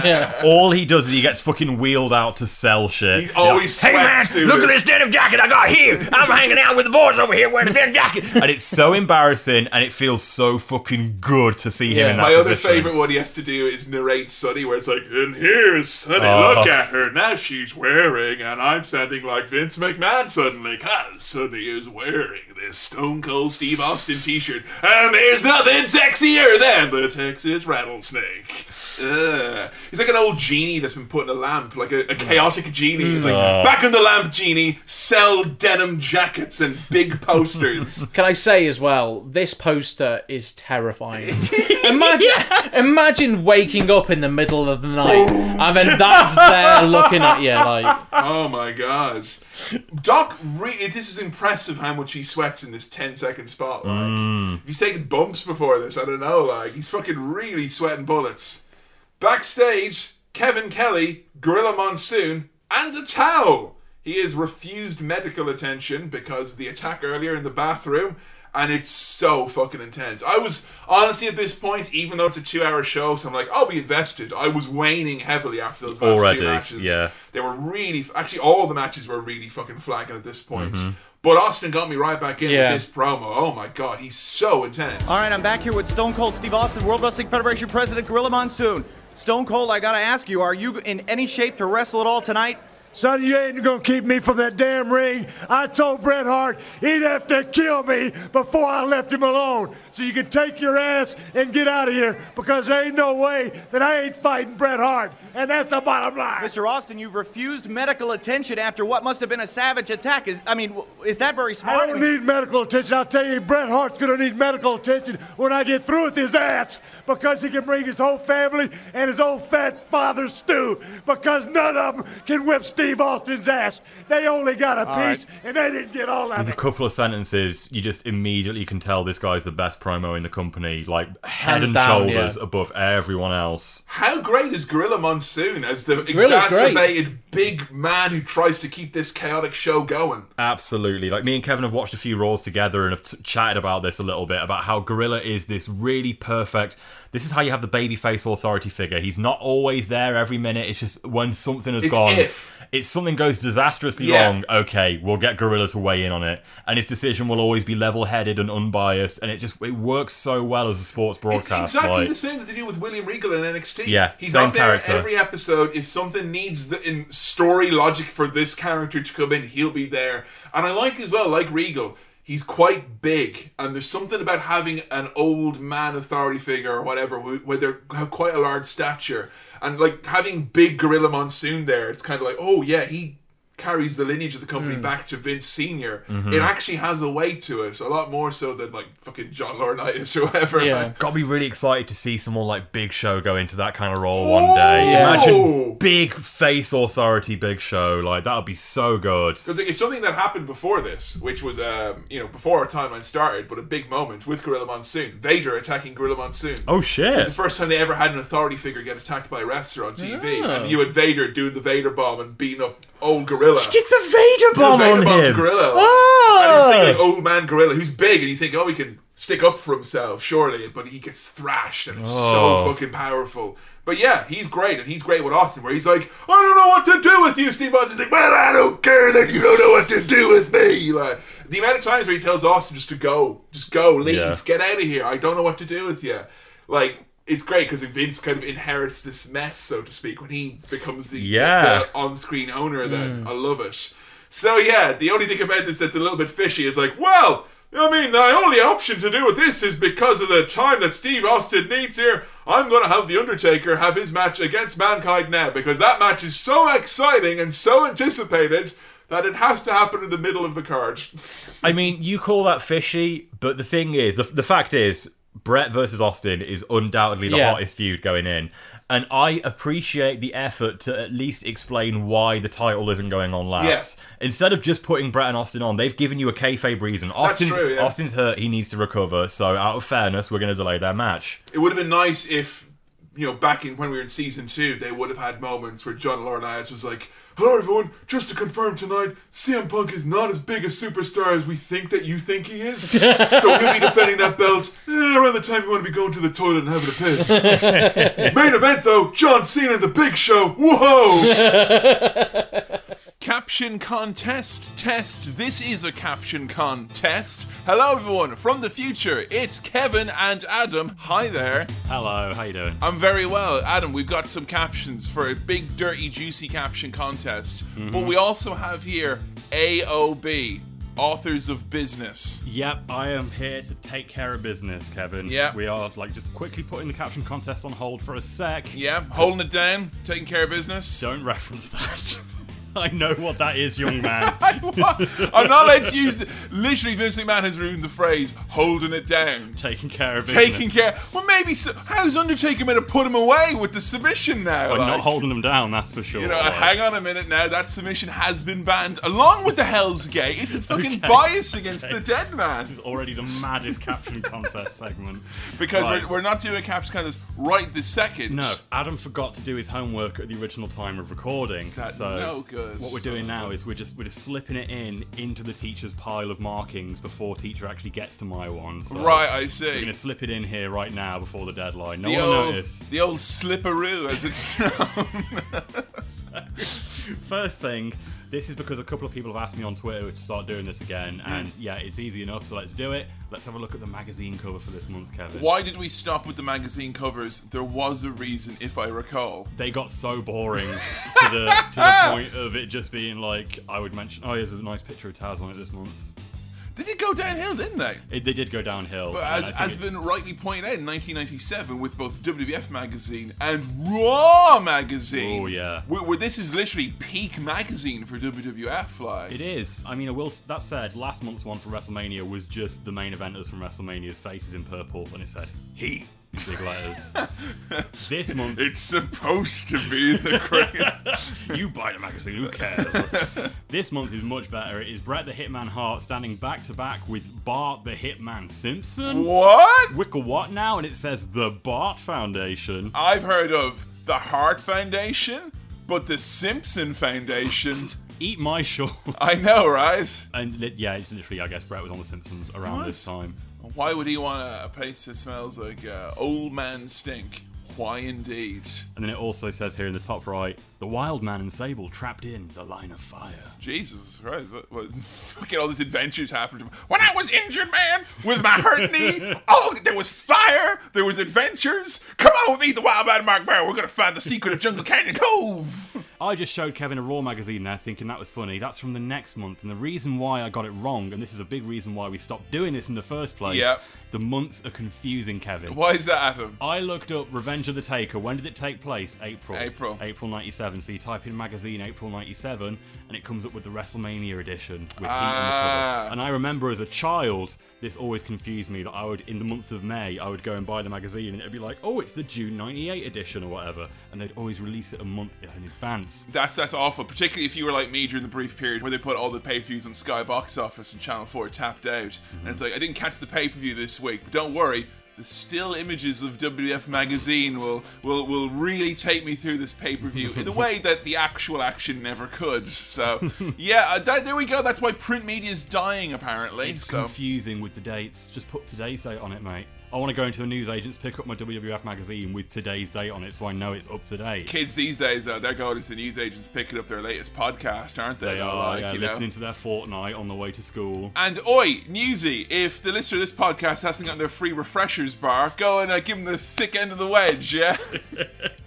Okay, and the other bit of business. Look at this! Caption contest in name only, like. It's like folders and files spilling everywhere.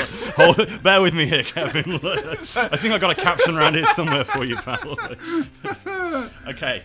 The other bit of business, this is something that will be coming up again and again throughout Season 4. Yeah. Journey into Darkness. And we've taken this journey before, Adam, haven't we? We have. It started on Patreon. It's now available for free on the podcast feed. Journey into Darkness Parts 1 and 2. Check it out if you haven't already. That was the first ever episodes of the Bibliotech, I believe. It was. It was our first ever book review. So we figured, now that we know Kane's actual factual life story, we may as well. Includes lots of ice cream, chemicals, and whatnot. And coffee, yeah. Spoilers ahead for Journey into Darkness and the career of Glenn Kane, like, you know, just so we know.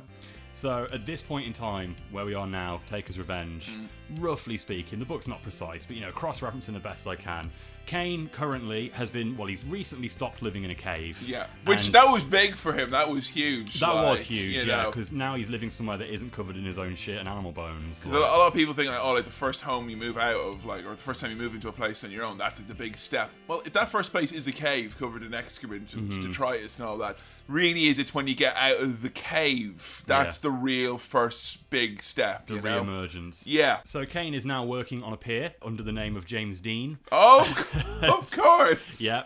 And he's watching telly with his buddy one day over a cup of coffee when he notices a familiar face on WWF television. It's Paul Grimm, the man that worked in the funeral pot. Now, this is why I love doing this, because you've forgotten all these details, like Paul Grimm. Yeah. Oh, my God. We haven't even gotten to the bit of Kane on the docks dealing with the Mad Angels. Like, yeah, this is, as well, this is to come, like, you know? Kane spies Paul Grimm, a face from the distant past on WWF TV, and he sets off to go and find WWF and find Paul Grimm in the heart of Cleveland. Well, I'm very glad that we had the update on Glenn Kane. There you have it. And everyone who listens to the episode is there going, oh yeah, because we also forgot about what happened to that book. Caption contest. Here we go. Here we go now. Caption du jour is for the world's most dangerous man, Ken Shamrock, fresh off his big fucking pay-per-view debut at WrestleMania 13, and now he's grappling with another opponent. I'm talking about the World Wide Web, aka Surfing Online. Here we go. He's not looking very confident with himself behind the reins of this large computer mobile. You say that, there's something about this picture where, like, I think there's kind of a bit of magic behind his eyes, where it's literally like the first time he's ever seen a computer. You know when you see like a footage of a chimp being shown a magic trick or something, and it's like, oh. That's the same kind of look Ken has in his face here. Like, I can't fucking believe this, mate. It's like a baby looking into a mirror for the first time. Like, this is Ken Shamrock finding object permanence. Like, this is big fucking deal from. I like this one as well, Adam, because this is very much like, I like the gamesmanship. I like the brinksmanship and the one-upsmanship that we get in the wrestling community online. Anytime anyone's like, hey, I've got a funny little one for you. It's Shawn Michaels pretending to type slowly. Well, here we go. We've got Ken Shamrock not pretending, shoot typing slowly. Yeah, legit. There's no pageantry here, folks. This is real as it gets. Like, this is Ken Shamrock bringing a dose of much-needed reality to the World Wrestling Federation in '97. Not in the way that we thought he would be, of course. So, Adam, you got some captions on Twitter. I got some on Facebook. I'll start off with the top-rated one. This is by a considerable mile. This has had all the other captions combined and come within a tenth of this one's popularity, which is, don't have a cow, man. We do love a good Simpsons reference on the podcast. We have fun here. What have you got? We've gotten here from Jeff Maxfield saying, well, as you can see here, I'm just giving the computer a nice firm Control-Delete. I'm not hurting it, I'm just letting it know who I am. If anything, there's a nice analogy for Billy Gunn. It is mid-range 90s computers. It's in there like, geez, thing gets hot when it goes rolling for a bit while. Yeah, it just, you know, what's this noise? Evan Elson here with an internet fan. Mr. Shamrock, how do you feel about your chances to win the WWF Championship? Dangerous Man 69 replies, duh! Luke Stoneley says, damn girl, you're so hot, I want you to play my sister. There's lots of like low-key, like... yeah, you've already dated his sister. I was wondering if Ken Shamrock, like, if he'd been around in the invasion, you know, and then it's like Ken Shamrock is involved with a kiss your sister type stipulation, and he'd be like, I say. Oh no! Booker T's interfered and now I have to kiss my hot sister Ryan. Like. Come here, baby. Natalie Smurfwaith, Ken Shamrock frustrated with the email subject line, the The world's most dangerous spam.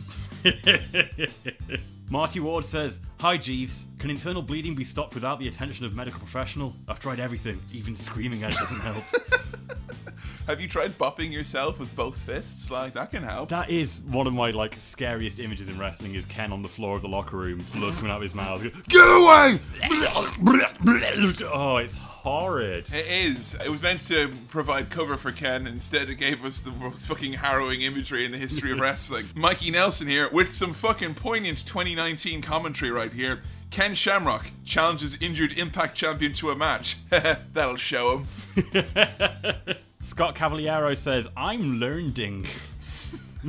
We got that around 20,000 times. We got that around 20,000 times. I noticed we got about every different configuration under the sun of there is no any key, like, yeah. To the point of someone, I swear, copied and pasted the entire script of that episode of The Simpsons. Like, I think that he's looking up about steamed hams. I believe it's an Albany expression. Jay McCann here with Shamrock finishing his memoirs. And since I achieved all my goals in the WWF with one run, there was no need for a second. The end. The end. Wrestling referees are wizards say Ken heard the dial-up modem connect for the very first time, and it was then he got the idea for his signature scream. Yeah, because you get to hit that. And then he puts you in the ankle like That's they used to make those noises in the Game Boy games, didn't they? When you got someone in a submission, they'd be like, you know, get you in the zone there. I will say, what's the Twitter handle for that? At Refs as Wizards. At Refs as Wizards. Hell of an account. Hell of an account. Criminally overlooked. You guys got to check it out. If you like Wizards and you like referee and you like hasty Photoshop and paint jobs, it's going to be your fucking brand. It's the one. It's the beautiful, beautiful Twitter game. Jonathan McDunn says, Ken Shamrock's going to figure out how to log in and read his emails one way or another. Aaron Chadas here. Shamrock reluctantly voting for Billy's Choice once again for Billy's Boys Pick, a shitty pay-per-view from 2006. Billy, you've been read. You've been read, friend. Liam on Twitter says, Ken logging on to the world's most dangerous LAN. Oh! I understand. Mate, everyone knows the world's most dangerous LAN is my fucking Minecraft server, yeah? I'll fucking kill anyone who goes in there. Don't look at my things! Yeah? Oh no, I'm only kidding. You can come out below. You like showing me your things. I did animate a cafe in my Minecraft, didn't I? Sea beans. It is, because it is on the sea and you like beans. So there we go. Torbjorn Frazier says, and this is just for me and you, Kevin, not for the listeners. He put the picture in black and white and put, Agent Shamrock, listen to the sounds. It is in your house. Oh my god. Elliot Hodges, Shamrock, Shamrock, Shamrock, the 1997 mod of the chat, and he did it with his caps lock. There's been a lot of, like, chat log style things, which I quite like. Scott Cavaliero again says, Vader has joined the chat. Vader, ease up! Ken, what? Vader, whack. Vader has left the chat. Stan Sharp here. Spacebar. I don't think I know that submission. Hey, goodness sake. Beautiful. Sam Sharp. How do you unlock Ken Shamrock on No Mercy N64? You gotta save up them dollars on the SmackDown Mall, Perry Saturn A and B, sellotape down, go have a bloody brew, mate. Yeah, come back, sorted. Darren Rayner says, all it took was a trip to PC World and another wrestler-fronted podcast was born. Oh, Adam. Oh, Ken's one of the few that hasn't done it, I know, right? He's a lone wolf here, like. I mean, man, the world's most dangerous pod. I'd listen to that, God. I don't know, I feel I have a Ryback quality about it, like, you know. Snap into some stevia! Ice Twister says, QWERTY! More like, slap me. Now Slap Me is one of my favourite bits ever. It's one of the best Ken moments of all time. When I was playing a wrestling villain for Fight Like Apes on their wrestling themed gig that they did many, many years ago, at the end of the show I was going to get slapped by the lead singer Mary, and I had shown her the clip previously, and she was very hesitant about wanting to slap me. I was like, just slap me. I was like, slap me as hard as you fucking can, because it'll look great and my glasses will fall off and be really funny. And she reeled back to slap me. I just went, no, slap me. And it's just great, because there's a picture when she slapped me and she's got this great big smile, like it's the funnest thing ever. James Hearens, I am here as to be on AOL. Pádraig Duffy, I never knew I had a rich uncle in Nigeria. Good lord, I'm a millionaire. You got mail? No, I'm the world's most dangerous man. I will not cut that out because that is the best caption. You've got mail. I'm the world's most dangerous man. Shane on Twitter says, sorry, Mr. Stewhart, sir. My mom says I can't come over to your basement today. Ooh, that would be immovable object and irresistible force stretching each other into oblivion like. Mark Ranson. Less is more. How do I get on Tout? Shamrock would have been great on Tout. Like. Oh, he'd be all over it, just screaming and whatnot. Shamrock should be on Cameo. I would pay $5 to get him to do a scream for the podcast. Hi, I'm Ken Shamrock, and you're listening to the Attitude Era podcast. You know, this is the kind of the casual, like, yeah, because you know. he's obviously in a car park, like Al Snow is fucking going to Whole Foods or something like that. You know what? I'm going to rewatch that now. If I look through and see what he got, see if I can spot any eggs in the background. Stephen Orm says, Ken Googles how to win a Lions Den match. Google, no results found. Rob Manfield, look at all these hearts I have on Bebo. That I empathise with that statement. Yeah, you know. Not a Bebo kid myself, mate. Never got hearts, that's why. MySpace all the way, baby. I got like 3 dozen hearts. Yeah? You know? Yeah. I had like 3 dozen graffitis on my MySpace page that my friends would spend ages drawing for me. Graffitis? Because we cared, Kevin. Clearly, don't care about the rule of law. Gary on Twitter says, Dear AE Podcast, just thought I'd let you know why the crowd are chanting Nugget at Owen Hart. Hey! It was Ken all along. Oh, it's a time loop. This is I'm hoping that, you know, this season, the plan is it's going to be like Back to the Future too, where we're going to go back, like, and we'll see us, like, and be like, reviewing the show. Stop him, like, you know. See if we can stop Billy from breaking his leg. Yeah. Like. And you look at a picture, and if you don't, like, Billy starts fading away, like, you know. Well, thank you very much, as always, for your captions and your participation and your ears for Adam's... Yeah, your patience. Your Thank patience. you for your patience. Thank you for your patience. We're going to head back now to 1997. And get ready, folks, because he's still at it. He's only bloody revenging. It's the Undertaker's revenge, because it's Revenge of the Taker. Backstage, ECW alum Lance Wright, The Right Stuff, with the Hart Foundation. So Lance Wright, this erstwhile very, very bushy-eyed and bright-eyed and, I don't know, other Fox analogies. He's this young boy they have here. He's kind of meant to be the next Michael Cole. Yeah. They send him to ECW for a little bit with a faction of men who are meant to be taking over ECW on behalf of Vince McMahon. It's a heavy-hitting team, folks, that features Furnace and LaFont. Okay, well, they can wrestle. Brachus. Okay. Draws. Okay. Yeah, so there you go. That's some fucking... That's it! Have you got the jam to step in the ring with Brachus and Draws before he knows what his gimmick's going to be? Isn't that when Brachus turns up and they just chanted steroids at him? Yeah. Oh. I've never seen a crowd so pumped up. So, yeah, Furnace and LaFont, they've got things going. They got lots of irons in the fire. You know? Yeah. Will we ever see them again? I mean, they were on Raw where they literally... Their music is so bad. Their music is literally... Dunker, dunker, dunker, dunker, dunker, dunker, dunker, dunker. Dunker, dunker, dunker, dunker, dunker, dunker, dunker, dunker. Whoa, what's going on here? There's another instrument. Dunker, dunker, dunker. Yeah, they had a match with LOD where they came out and neither of them could cut a promo. They're like, well, the LOD, they got the fans cheering for them. Oh, God, yeah. Yeah, the fans aren't cheering for us.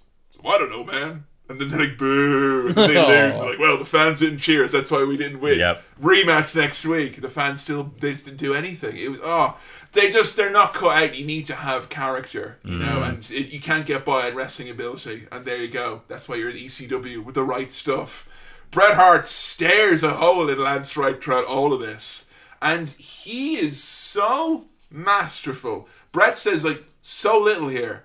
And he just has this little smile, and then he gets up and goes, who's crying now? Oh! Hate him. You fucking bastard, Brett. Like, so hateable. What a performer. He is so great. Even his heel work is crisp. Yeah. Now, we shouldn't gloss over a very important detail here. Lance is grilling Davey and Bulldog about the assault on Stone Cold in the bathroom. Where they were literally caught red-handed. Like. Yeah, literally you saw them with weapons going, 5-star wanted rating. Like. Davey says Austin started it. And Owen adds in that the two of them were just celebrating in the bathroom. And then Austin came in. A piss sword fight. Yeah, shake up your dick and then you spray it everywhere. It gets all frothy, like... Well, I guess someone doesn't watch Formula 1. You get the big jug of piss and you spray it on everyone, you know? You know it's a really important F1 when it's the fizzy piss they spray on you, though. So, Vince McMahon is like, oh, I don't know if you've noticed it, folks, but there's a certain feeling in the air. And he's trying to make across like, oh, there's a chill in the air, whatever. But what he says is, I don't know if you've noticed, but it's getting cold and damp now. Ooh, you might want to get It's getting moist. Ooh, you might want to check out if you've got like rising moisture in your kitchen or what. That's the the Undertaker's here, the WWF champion. You know what they say? Things get a little moist when the dead man. That's shit, like. It gets a bit swampy. So here comes a weird ass video package, a very weird ass video package for the Undertaker and Mankind. Like specters, they chill the souls of all who face them. Stalking their nightmares and crushing their dreams.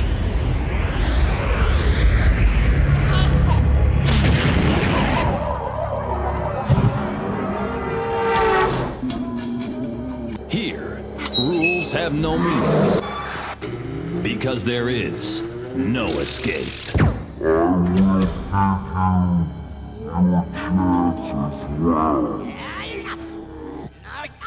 In this world, they are drawn to one another like kindred spirits.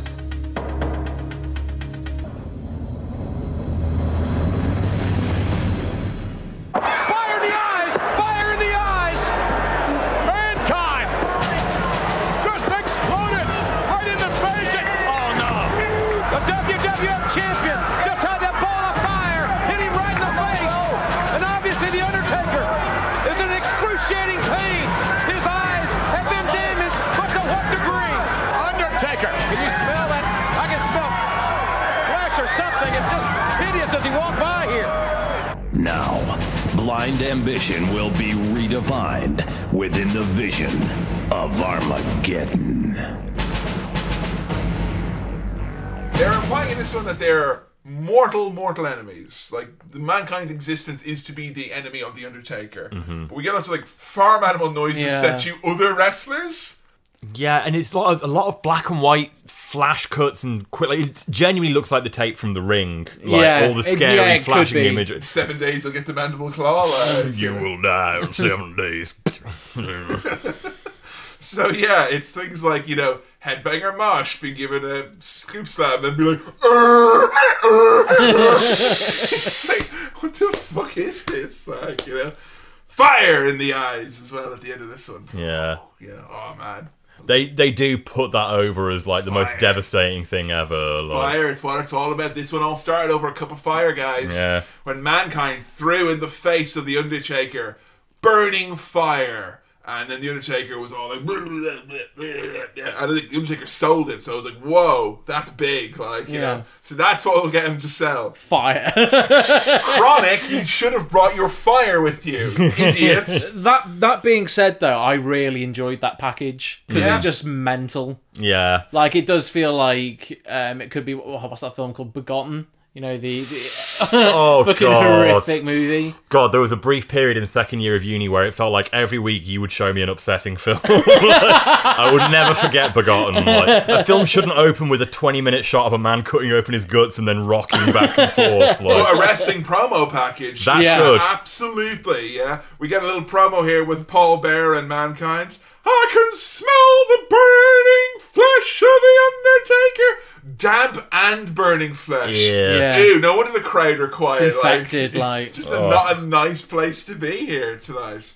Mankind is clutching a fire extinguisher, and I was unfortunately distracted from Mick Foley's excellent promo because he had a big dirty gloop of the night in his beard. Oh yeah. You gotta get a wood comb, Mick, and you gotta have a before you go on camera. Why would no one tell him? I know. Because it's good for his character, isn't it? Like he's sick. They didn't tell him when he had like mayonnaise on his face as well either. Like. There's something about that that's really sad. Like Joe once told me, because like I have this thing, like if I see someone eating on their own, I'm like, oh, I find it sad. I don't know why. Yeah, I once like turned around and saw my brother eating a burger at McDonald's. And I was like, oh, even though I was about to join him, like, you know. And I told that to Jo, and she's like, oh yeah, I understand. Like, imagine if you saw a really old person, they had mayonnaise on their face and they didn't know. Oh. And this is the idea about an old person having mayo on their face, or anyone with a beard having that in there. Like, oh, it's very upsetting. Yeah. Maybe that's why they told them to keep it in, like. You speaking of that just reminded me, back in the early days, the first time I'd ever been recognised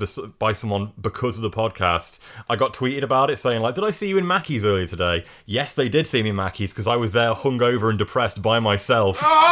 At like, I want to say 7 in the morning, alone, eating a McMuffin, like, looking really miserable. like Randy the Ram. Hey, ain't you that guy from that podcast? No. Someone else. Jesus Christ. Mankind comes out clutching a fire extinguisher, and Undertaker does the most annoying thing in the world. Ric Flair used to do this as well. You've won the championship, you're the fucking world champion, and he wears a robe over the belt. Yeah. What is that? That's so rubbish. Show off that thing. If you're going to do that, at least have a big reveal where it's like, whoa, look at that. Yeah, boo, hate it, absolute worst. Mick Foley's got slightly new gear, I think. He's a bit more brown than usual. Hazelnut Mankind, I think is what it is. Like, Nutella. Looks very tasty. Like, it'd be a deep brownness if you bit into that, like, you know. Booger Red goes after Booger Beard. No. That's what they call him. It's still there! He went through Gorilla. They're like, you know, ridiculous. Like, Undertaker's got like what appears to be a poorly made sandwich on the side of his face. Yeah. You're gonna go dirty one with like loads of sauce. Let's wrap it up. Like a proper like train station sandwich. Yeah, like this carriage is gonna know that I'm having a big dirty barm here tonight. Like, we got a choke push by the Undertaker into the railing, and this is dangerous territory. You got Mick Foley, who's in a championship match. He's very vocal, even on his promos now. He literally says, "You've got muscled up pretty boys, making an extra zero after their contract compared to me." And he's basically saying, Mark Merrow's getting 6 figures. Yeah. Why am I barely making 6 figures? You know, Mark Merrow's getting like $500,000, he's getting like 200 grand or whatever it is.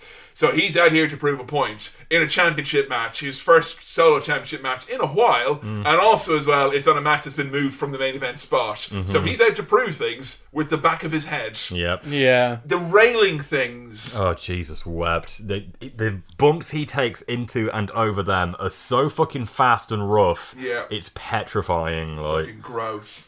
Undertaker does old school, but he does it into a springboard clothesline. That's yeah, way better. How did he do that? Like, peak condition Taker here. Yeah, definitely. You know, pre-divorce, but post-chew, so he's got his dead-eye meter filled up. Like. Paul Bear interferes. We even got an urn shot, the lightest urn shot ever. It's ridiculous. Amazingly, how the bandage is still on at this point in the match. Like the mandible claw with a chin-lock-like heat as well. That's the problem with this mandible claw. That sometimes the crowd are like, "Oh!" Yeah. And other times they're like, "Okay, bite his fingers." I don't know. It's a rest hold. Like, they're not into it. Get a jar smash over Undertaker's face. Yeah, we go to the outside of the ring, and Mankind smashes a big glass jug right in his face, in full view of the referee, who doesn't make a peep. Commentator's just like, referee, not doing anything about that there. It was obviously gimmicked because Mankind, like, he went to hit it so hard, like it was a real thing, and like it went through, like his hands were by his hips, and it was like it went proper into him, like. But yeah, announcer's looking for the DQ. No, referee doesn't care. Even when we get a big chair shot, which actually causes the chair to be bent, and he holds it up for everyone to see. Yeah, look what I did. Big time cactus elbow. Oh, why? You don't need that anymore. On the concrete, like. Mandible claw now. Lots of eye-based offense to the sandwich of the Undertaker. Oh, he's smearing out all the sauce and burnt bacon bits. The fake burn, though, what did you think? Like, it looks pretty alright. I think so. It's better than the time Triple H got eaten by a snake. I was going to say, it's what it reminded me of. He got puff face. Like. Yeah, snake face. Pulling pile driver, the best type of pile driver. So nice, he does it twice. Oh, this is already the best Mankind match we've had so far. King starts going, oh man, imagine Mankind as the champion. Pulling his hair out, stabbing his leg, living in a boiler room. How would you market that, McMahon? And Vince just goes quietly, we'd find some way, I'm sure. How would you do it? He's got motion detector eyes. Stairs and chairs in the ring, or Cole's Dilemma, as we call it. JR keeps going on about the mask, like how Mankind gets hit in the face loads. It's like, oh no, that chair shot, it didn't hurt Mankind because he got the mask, it deflected the blow. It's his down and B special, like, no, he's just getting hit in the head with a chair, mate. You know, to make out, it's fun, like. It's like that mask is made of fucking string, basically. Like. Unbelievable. Get the hangman spot, the mask gets pushed off. Better that than the ear, I guess. Yeah. Stairs get brought into the ring. Mankind gets knocked off the apron into the table. Yeah, this looked very silly. I thought it was the damnedest thing ever, and I was left wondering how they did it, and if it was gimmicked to do it, why they don't do it all the time, because I love this. I love it. I'm sort of between the two of you. I love it, but it was silly, and I don't think they should do it all the time. Like, he's stuck like Winnie the Pooh. we should describe it. Like the right, announce you see a Winnie the Pooh, right? Yeah. And he really wants that honey, and he goes through the gimmicked window, and he can't get out. Like, it's pretty much that. Like, it's like a perfect circle has been cut out of the announce table, and Mick just and then been covered up with like a tablecloth. Yeah, and Mick just plops right into it, and it's like you say, his arse is sticking out, and his legs are like kicking in the air. It's a very funny image. Like, I think he had imagined that he would have went through it, possibly even better. Like beforehand, he was like, "Lunch Lady Doris, have you got any grease? Then grease me up, you sick sons of bitches!" We get the choke slam and a kick out, and then the tombstone. No, as the one man in the arena who cares cries out, and Paul Bear. I turned to you and I said, "Did you hear that kid?"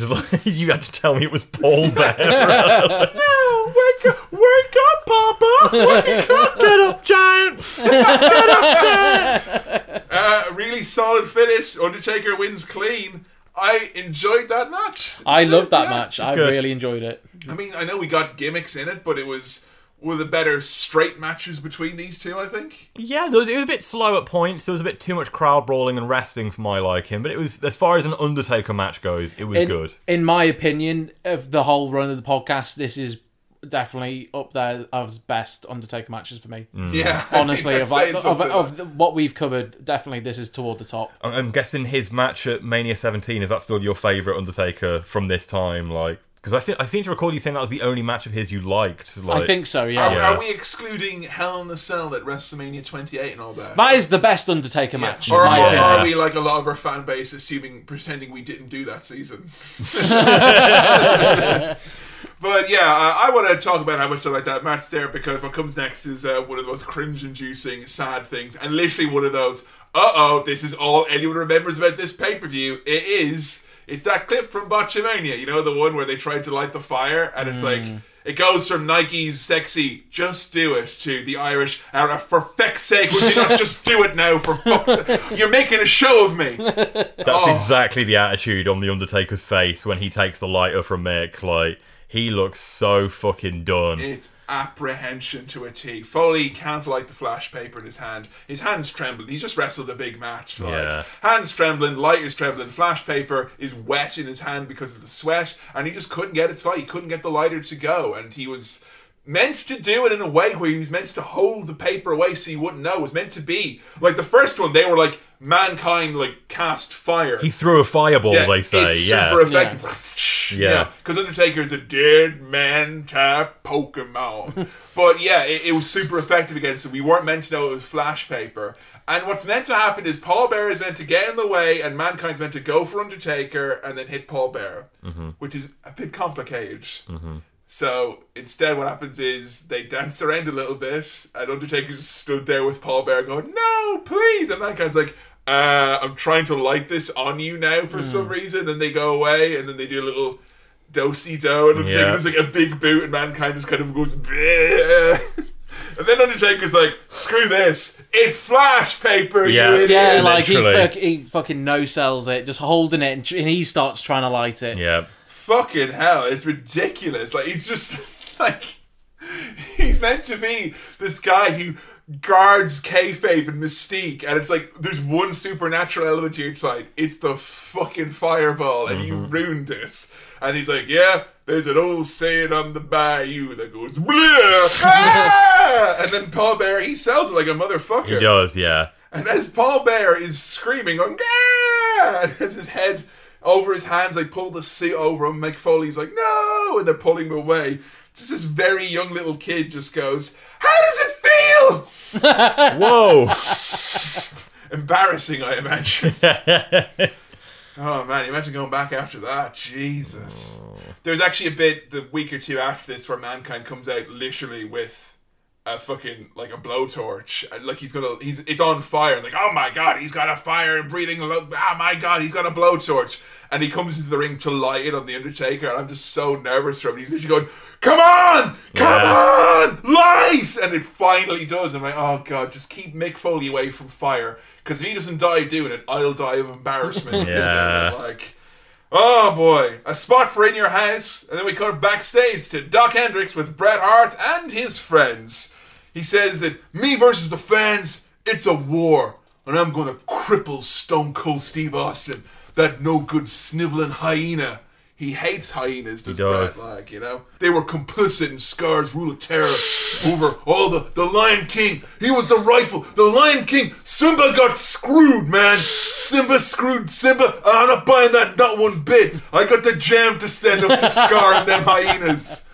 I went right down to the elephant's graveyard. I looked at him right in the eye, you son of a bitch. I do like his argument of, I've beaten Stone Cold twice. To a bloody pulp. Show me some fucking respect. Yeah. That's like what like the heel's got to feel justified. What more of a justification is that? Yeah. I've beaten him. Why do I have to keep proving myself? I'm Bret Hart. And like, that alone is good enough. You add in them, like, managing to turn it the world versus America.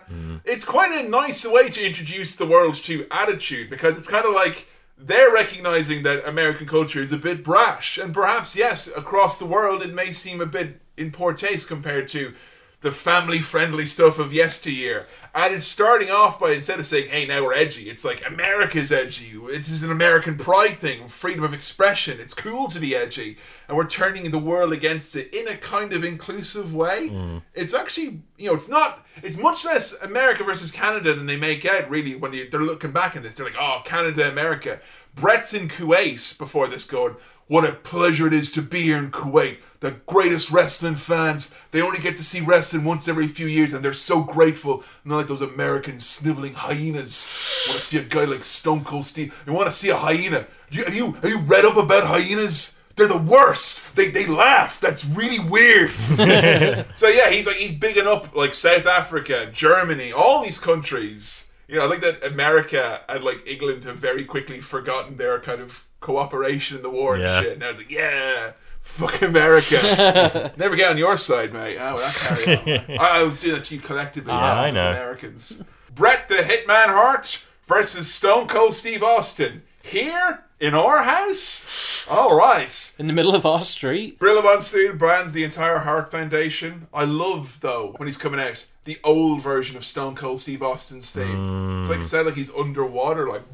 It's got a real Duke Nukem 3D quality to it, and I'm not sure why, but it's so basic. Like, there's police sirens at some point in the background as well, because someone's called the police. He's that much of a bad boy as well, like... I ought to rip off your head and shit down your neck. Shake it, baby. They chat about Austin being attacked in the bathroom, which we now know canonically is Austin's lone blind spot. Yeah. Austin will never sell for anyone like he sells for you in the bathroom. It's true. Like, you know? It's true. Austin beats up Bret, and then he does Bret's little dance in the ring as well, which is very funny to see. There's great pace between these two, but if not even Bret Hart and Steve Austin, the hottest feud in wrestling, is going to wake up the crowd at this point, what will? Nothing, like. They go to the outside, they brawl a little bit. Austin gets tangled up in Gorilla Monsoon. He's right in my kisser. Because, like, Gorilla's just, like, sat on a chair by himself, like an old southern gentleman. It's too small, that his chair for him. So he's always going to be uncomfortable and ornery as a result of that. So, he gets all tangled up in Gorilla Monsoon. Help! Get a ref bump. Brett grabs a chair and hits Austin right in the knee. Oh, the selling on this is fucking beautiful. It's really fucking sore looking. And they really put over Austin's knee brace as being like, not aesthetic, he needs it. Yeah. Also, big up to Stone Cold Steve Austin, who in all the backstage segments in 1997, after he wrestles, carries his knee brace on his back like a saddle, which is really cool. He's walking around with over his shoulder like, I just drifted into town. I got my saddle. I'm going to ride my knee out of here. We get the figure 4 on the ring post again. We cut back to backstage. That's it. I've got written here, Paul Bearer cries like Max Payne's dead baby. I have in the middle of this match. Okay, let's take it back to what actually happened. So we cut backstage at this moment in time because it's 97, so nothing what's happening is more important than what's happening backstage, even the main event. And Paul Bearer's in a spot of bother. Mm-hmm. He's wailing. Yeah, he's been taken away on a stretcher and he's going, ooh! It's demonic. Yeah, it's like, really scary. Just going on about his eyes. So I think, and we're still watching week to week, folks, but they're talking now that his face melted off here. Yes. Like, it's gone. It's gone. He has to go get a skin graft. And Mankind has talked about how, like, Uncle Paul is never going to look the same again. When he comes back, I think this is when it goes from being, the Pringles man to being... To white powdered face. And... to looking like his actual face, where he's got kind of the pockmarked face and he's got the blonder hair, looking like Vernon Dursley, basically. I am 90% sure that is actually a side effect of the chemicals and the ointment that was used to heal up the burns and everything. Because I was going to ask you, we're going through this for the first time. We had a lot of help from our backers on Patreon who are chipping in with some kind of little bits of, nuggets of knowledge and all that. But Adam, we've got the tome of this time right at our fingertips. I'm assuming we'll be referring to Journey into Darkness for what really went down with The Undertaker around this time. Yeah, and in fact, when you say we've got the tome at our fingertips, that means that I actually left the book at home by accident today. So what we'll do is when we get to the caption contest, we'll throw in a little Journey into Darkness analysis there. We'll take a little Journey into Darkness. Because this is definitely covered in the book, and I want to make sure we're keeping canonical here. Yeah. So this is 1987, which means you're allowed to say, I'm going to kill him, I want him dead, I want to murder him. Yep. But damn, do these guys even give a darn about winning the match? I'd say they give a heck at least, but that's just me. That's such a Michael Cole thing coming out of JR's mouth. Dirty, I don't like it. Figure 4 again by Bret Hart, this time in the ring. Are the crowd miserable because in your house means that this is now all of their house. Yeah. And now we're looking at a 10,000 person house share, which in fairness will be the most miserable thing ever. Imagine the queue for the toilet. I know, imagine the state of the fucking kitchen as well. You fucking 3,000 were meant to go and buy the shopping, but all you did was buy rancheros and a big jug of milk. Like, that's not dinner. I can only make 5 Netflix accounts on one account. So what are you 1,500 people going to do? And it smells of damp and burning flesh. Fucking rogue There's something dying here. Austin swears at the referee and then they crowd brawl. We get the worst pile driver ever. And I was about to skate it, but then I'm like, oh wait, because of the leg. That's what they're doing. Dodgy pile drivers. It was actually really good. Austin collapses mid-Irish whip. Oh, I like that a lot. Austin then gets his brace and hits Bret with it. He puts Bret in the sharpshooter. That's a nice looking shooter, baby. It's a very good... That's the best sharpshooter Austin's ever done, I would say. I think it's the best non-Bret sharpshooter. Oh, I'm going to throw Owen in there. Owen does a tasty one, yeah. I did notice, I can't tell if this is Bret the Hitman Hart the character or Bret Hart the performer here. But whenever he gets put in his own move, the sharpshooter, he always puts his face down with his hair over, so you can't see him screaming in pain or anything. He just head down, hair over. Because he doesn't want to be shown weak, but he also doesn't want to let his move be shown as weak. Yeah. So that's good for Bret Hart the character, but do you reckon that's the man as well? Also, I can't let them see the Hitman crying in his own move. Yeah, this is Bret Hart. I'm about to lose the Intercontinental Championship, but only because I got a curse put on me by Papa Shango. It's the only believable way. The only believable way that you could lose. But surely that puts over the move and then yourself more. This is such a Schrodinger's cat thing for Brett. If you get put in the move, and I mean, or is it he doesn't want to be shown as one being as good as Austin's, or Austin's being as good as his? I think it's no one can do it as good as Brett. I guess. But he can't no-sell it because that's rude. So, I don't know. He just puts his face down because he doesn't want to make a decision. I like the idea of Brett being in The Rock's really shit shooter, and then him doing a little smile that Brett does, that kind of little quiet smile. Who's crying now? Who's crying now? Owen and the Dullbog appear, and Austin gets the sharpshooter again. So we get interference with chairs, and our main event ends in a disqualification because, welcome to my house. There will be some DQs. We can even do some roll-ups. We don't have to have a finish, my house. So there we go. Main event, it's over. And then we get a bit of a post-match here.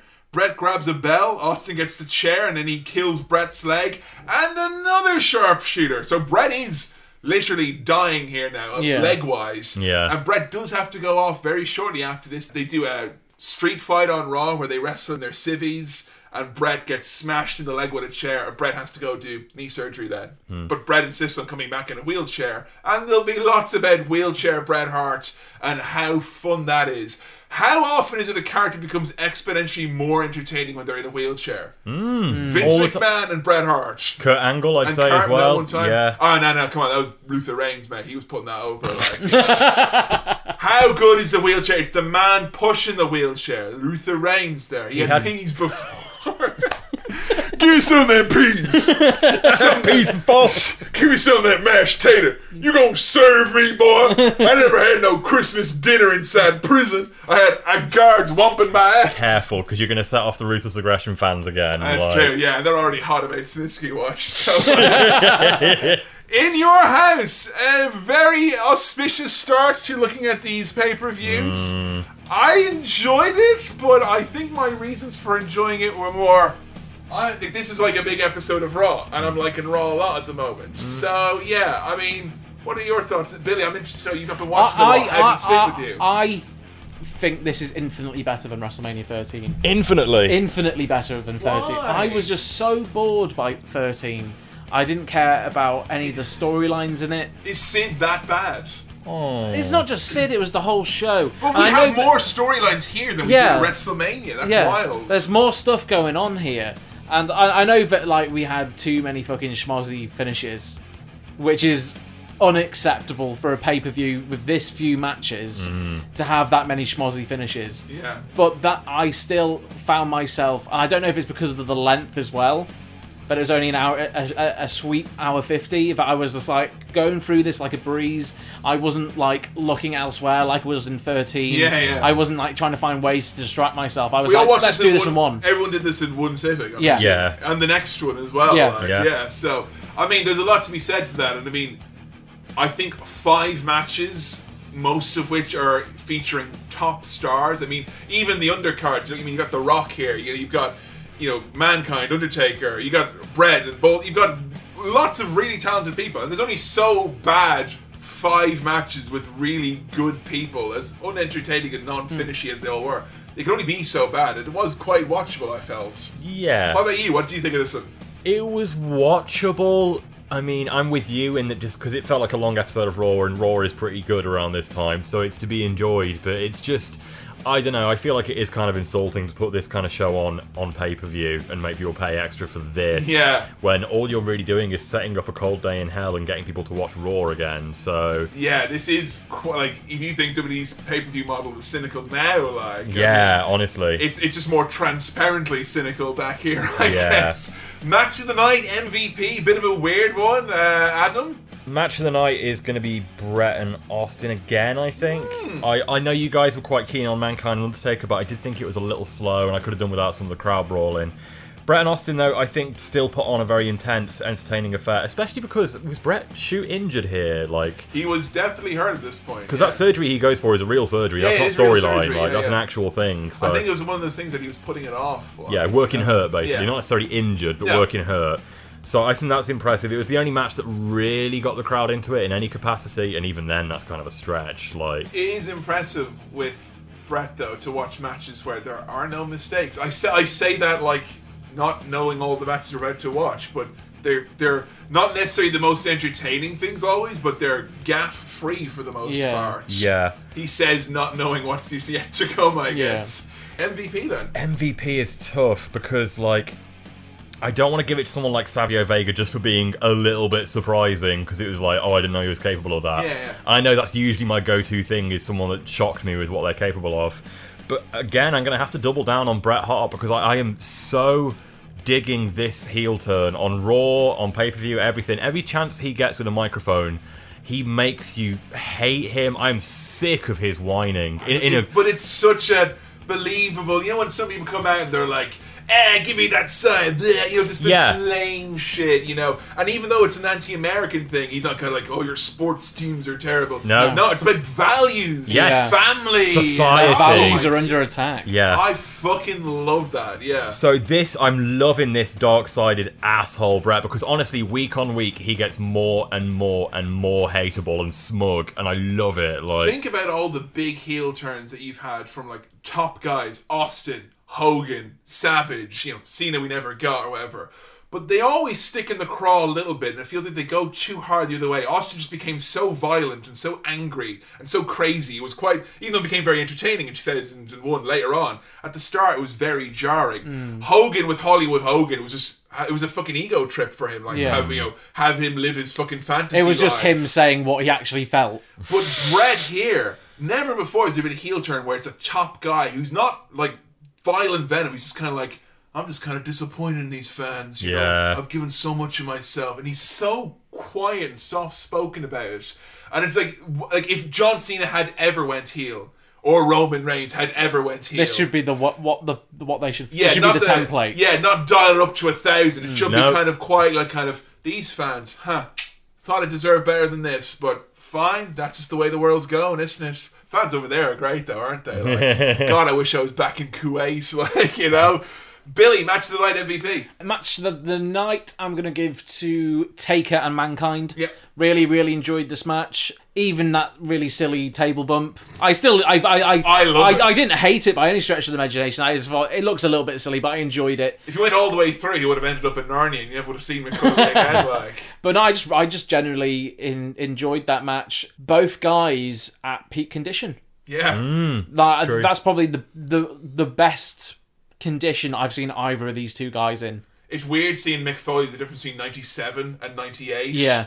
Because, and like he himself, he said the biggest noticeable difference he found in his career was between 98 and 99. If you watch 98, he's having high profile matches. 99, he can barely walk. Yeah. But even 97 to 98, the injuries he's one step ahead of it, I think, now, but obviously he's got to catch up with them. Yep. MVP then? And then for the same reason of it being peak condition, which I've never seen, I think possibly for the first time ever, I'm giving it to The Undertaker. So really? Yeah. So I've never seen, aside from 13, I've never seen an Undertaker match this far back in his history. Yeah. And it's crazy seeing how spry and how quick and how just... I can see, like, if we'd maybe started here in season 1, right? You could see what the deal was. I could have seen what the deal was, and then I don't know if that would have been then worse for me. It's like, he was so good at the start. Now it's all downhill. But now, I can now, I think, to a degree, appreciate the Undertaker. Yeah, I know it's only going to go downhill. Yeah. But for me, in any way. But I think Undertaker definitely. I was kind of blown away by the Undertaker today. Wow. Fuck me. It's an interesting theory. I wonder if we will see, because I know Taker's a champion for a while here. This is one of his longest reigns with the belt. I wonder if we are going to see some of this kind of goodwill of like high quality matches that people put up with, or because I think we just assumed that people just reacted because he was the big bad guy at the time or whatever. But maybe there's a lot more performances here. I was certainly surprised by him. I'd say I'd agree with you for match of the night. MVP, it's got to be Bret though. Like I think my new favorite character in wrestling. I'd agree. Yeah, I wish I had the jam to be as much of an entertainer as him. So fucking good. And you know what I'm really happy about as well? We're only in like April. And so we got like 7 more months of this brand. Like, yes, great. I thought this happened like the 2 or 3 months before Montreal, and that was it. I didn't realize it was gone on for this long. And there's a lot of great stuff to get into. And the Heart Foundation are all over our next episode, which will be a cold day in hell in your house. So turn the heating on or something, I guess. I don't know. Wear 2 coats. I don't know. Thank you so much for listening to this episode of the Attitude Era podcast. And as always, if you're listening to us on SoundCloud, iTunes, Stitcher, or wherever you consume and imbibe your podcast, leave us an old rating or review. Help us with the old algorithm. And the best thing you can do, if there's somebody you think might be interested in us talking about the Attitude Era, introduce us to a friend.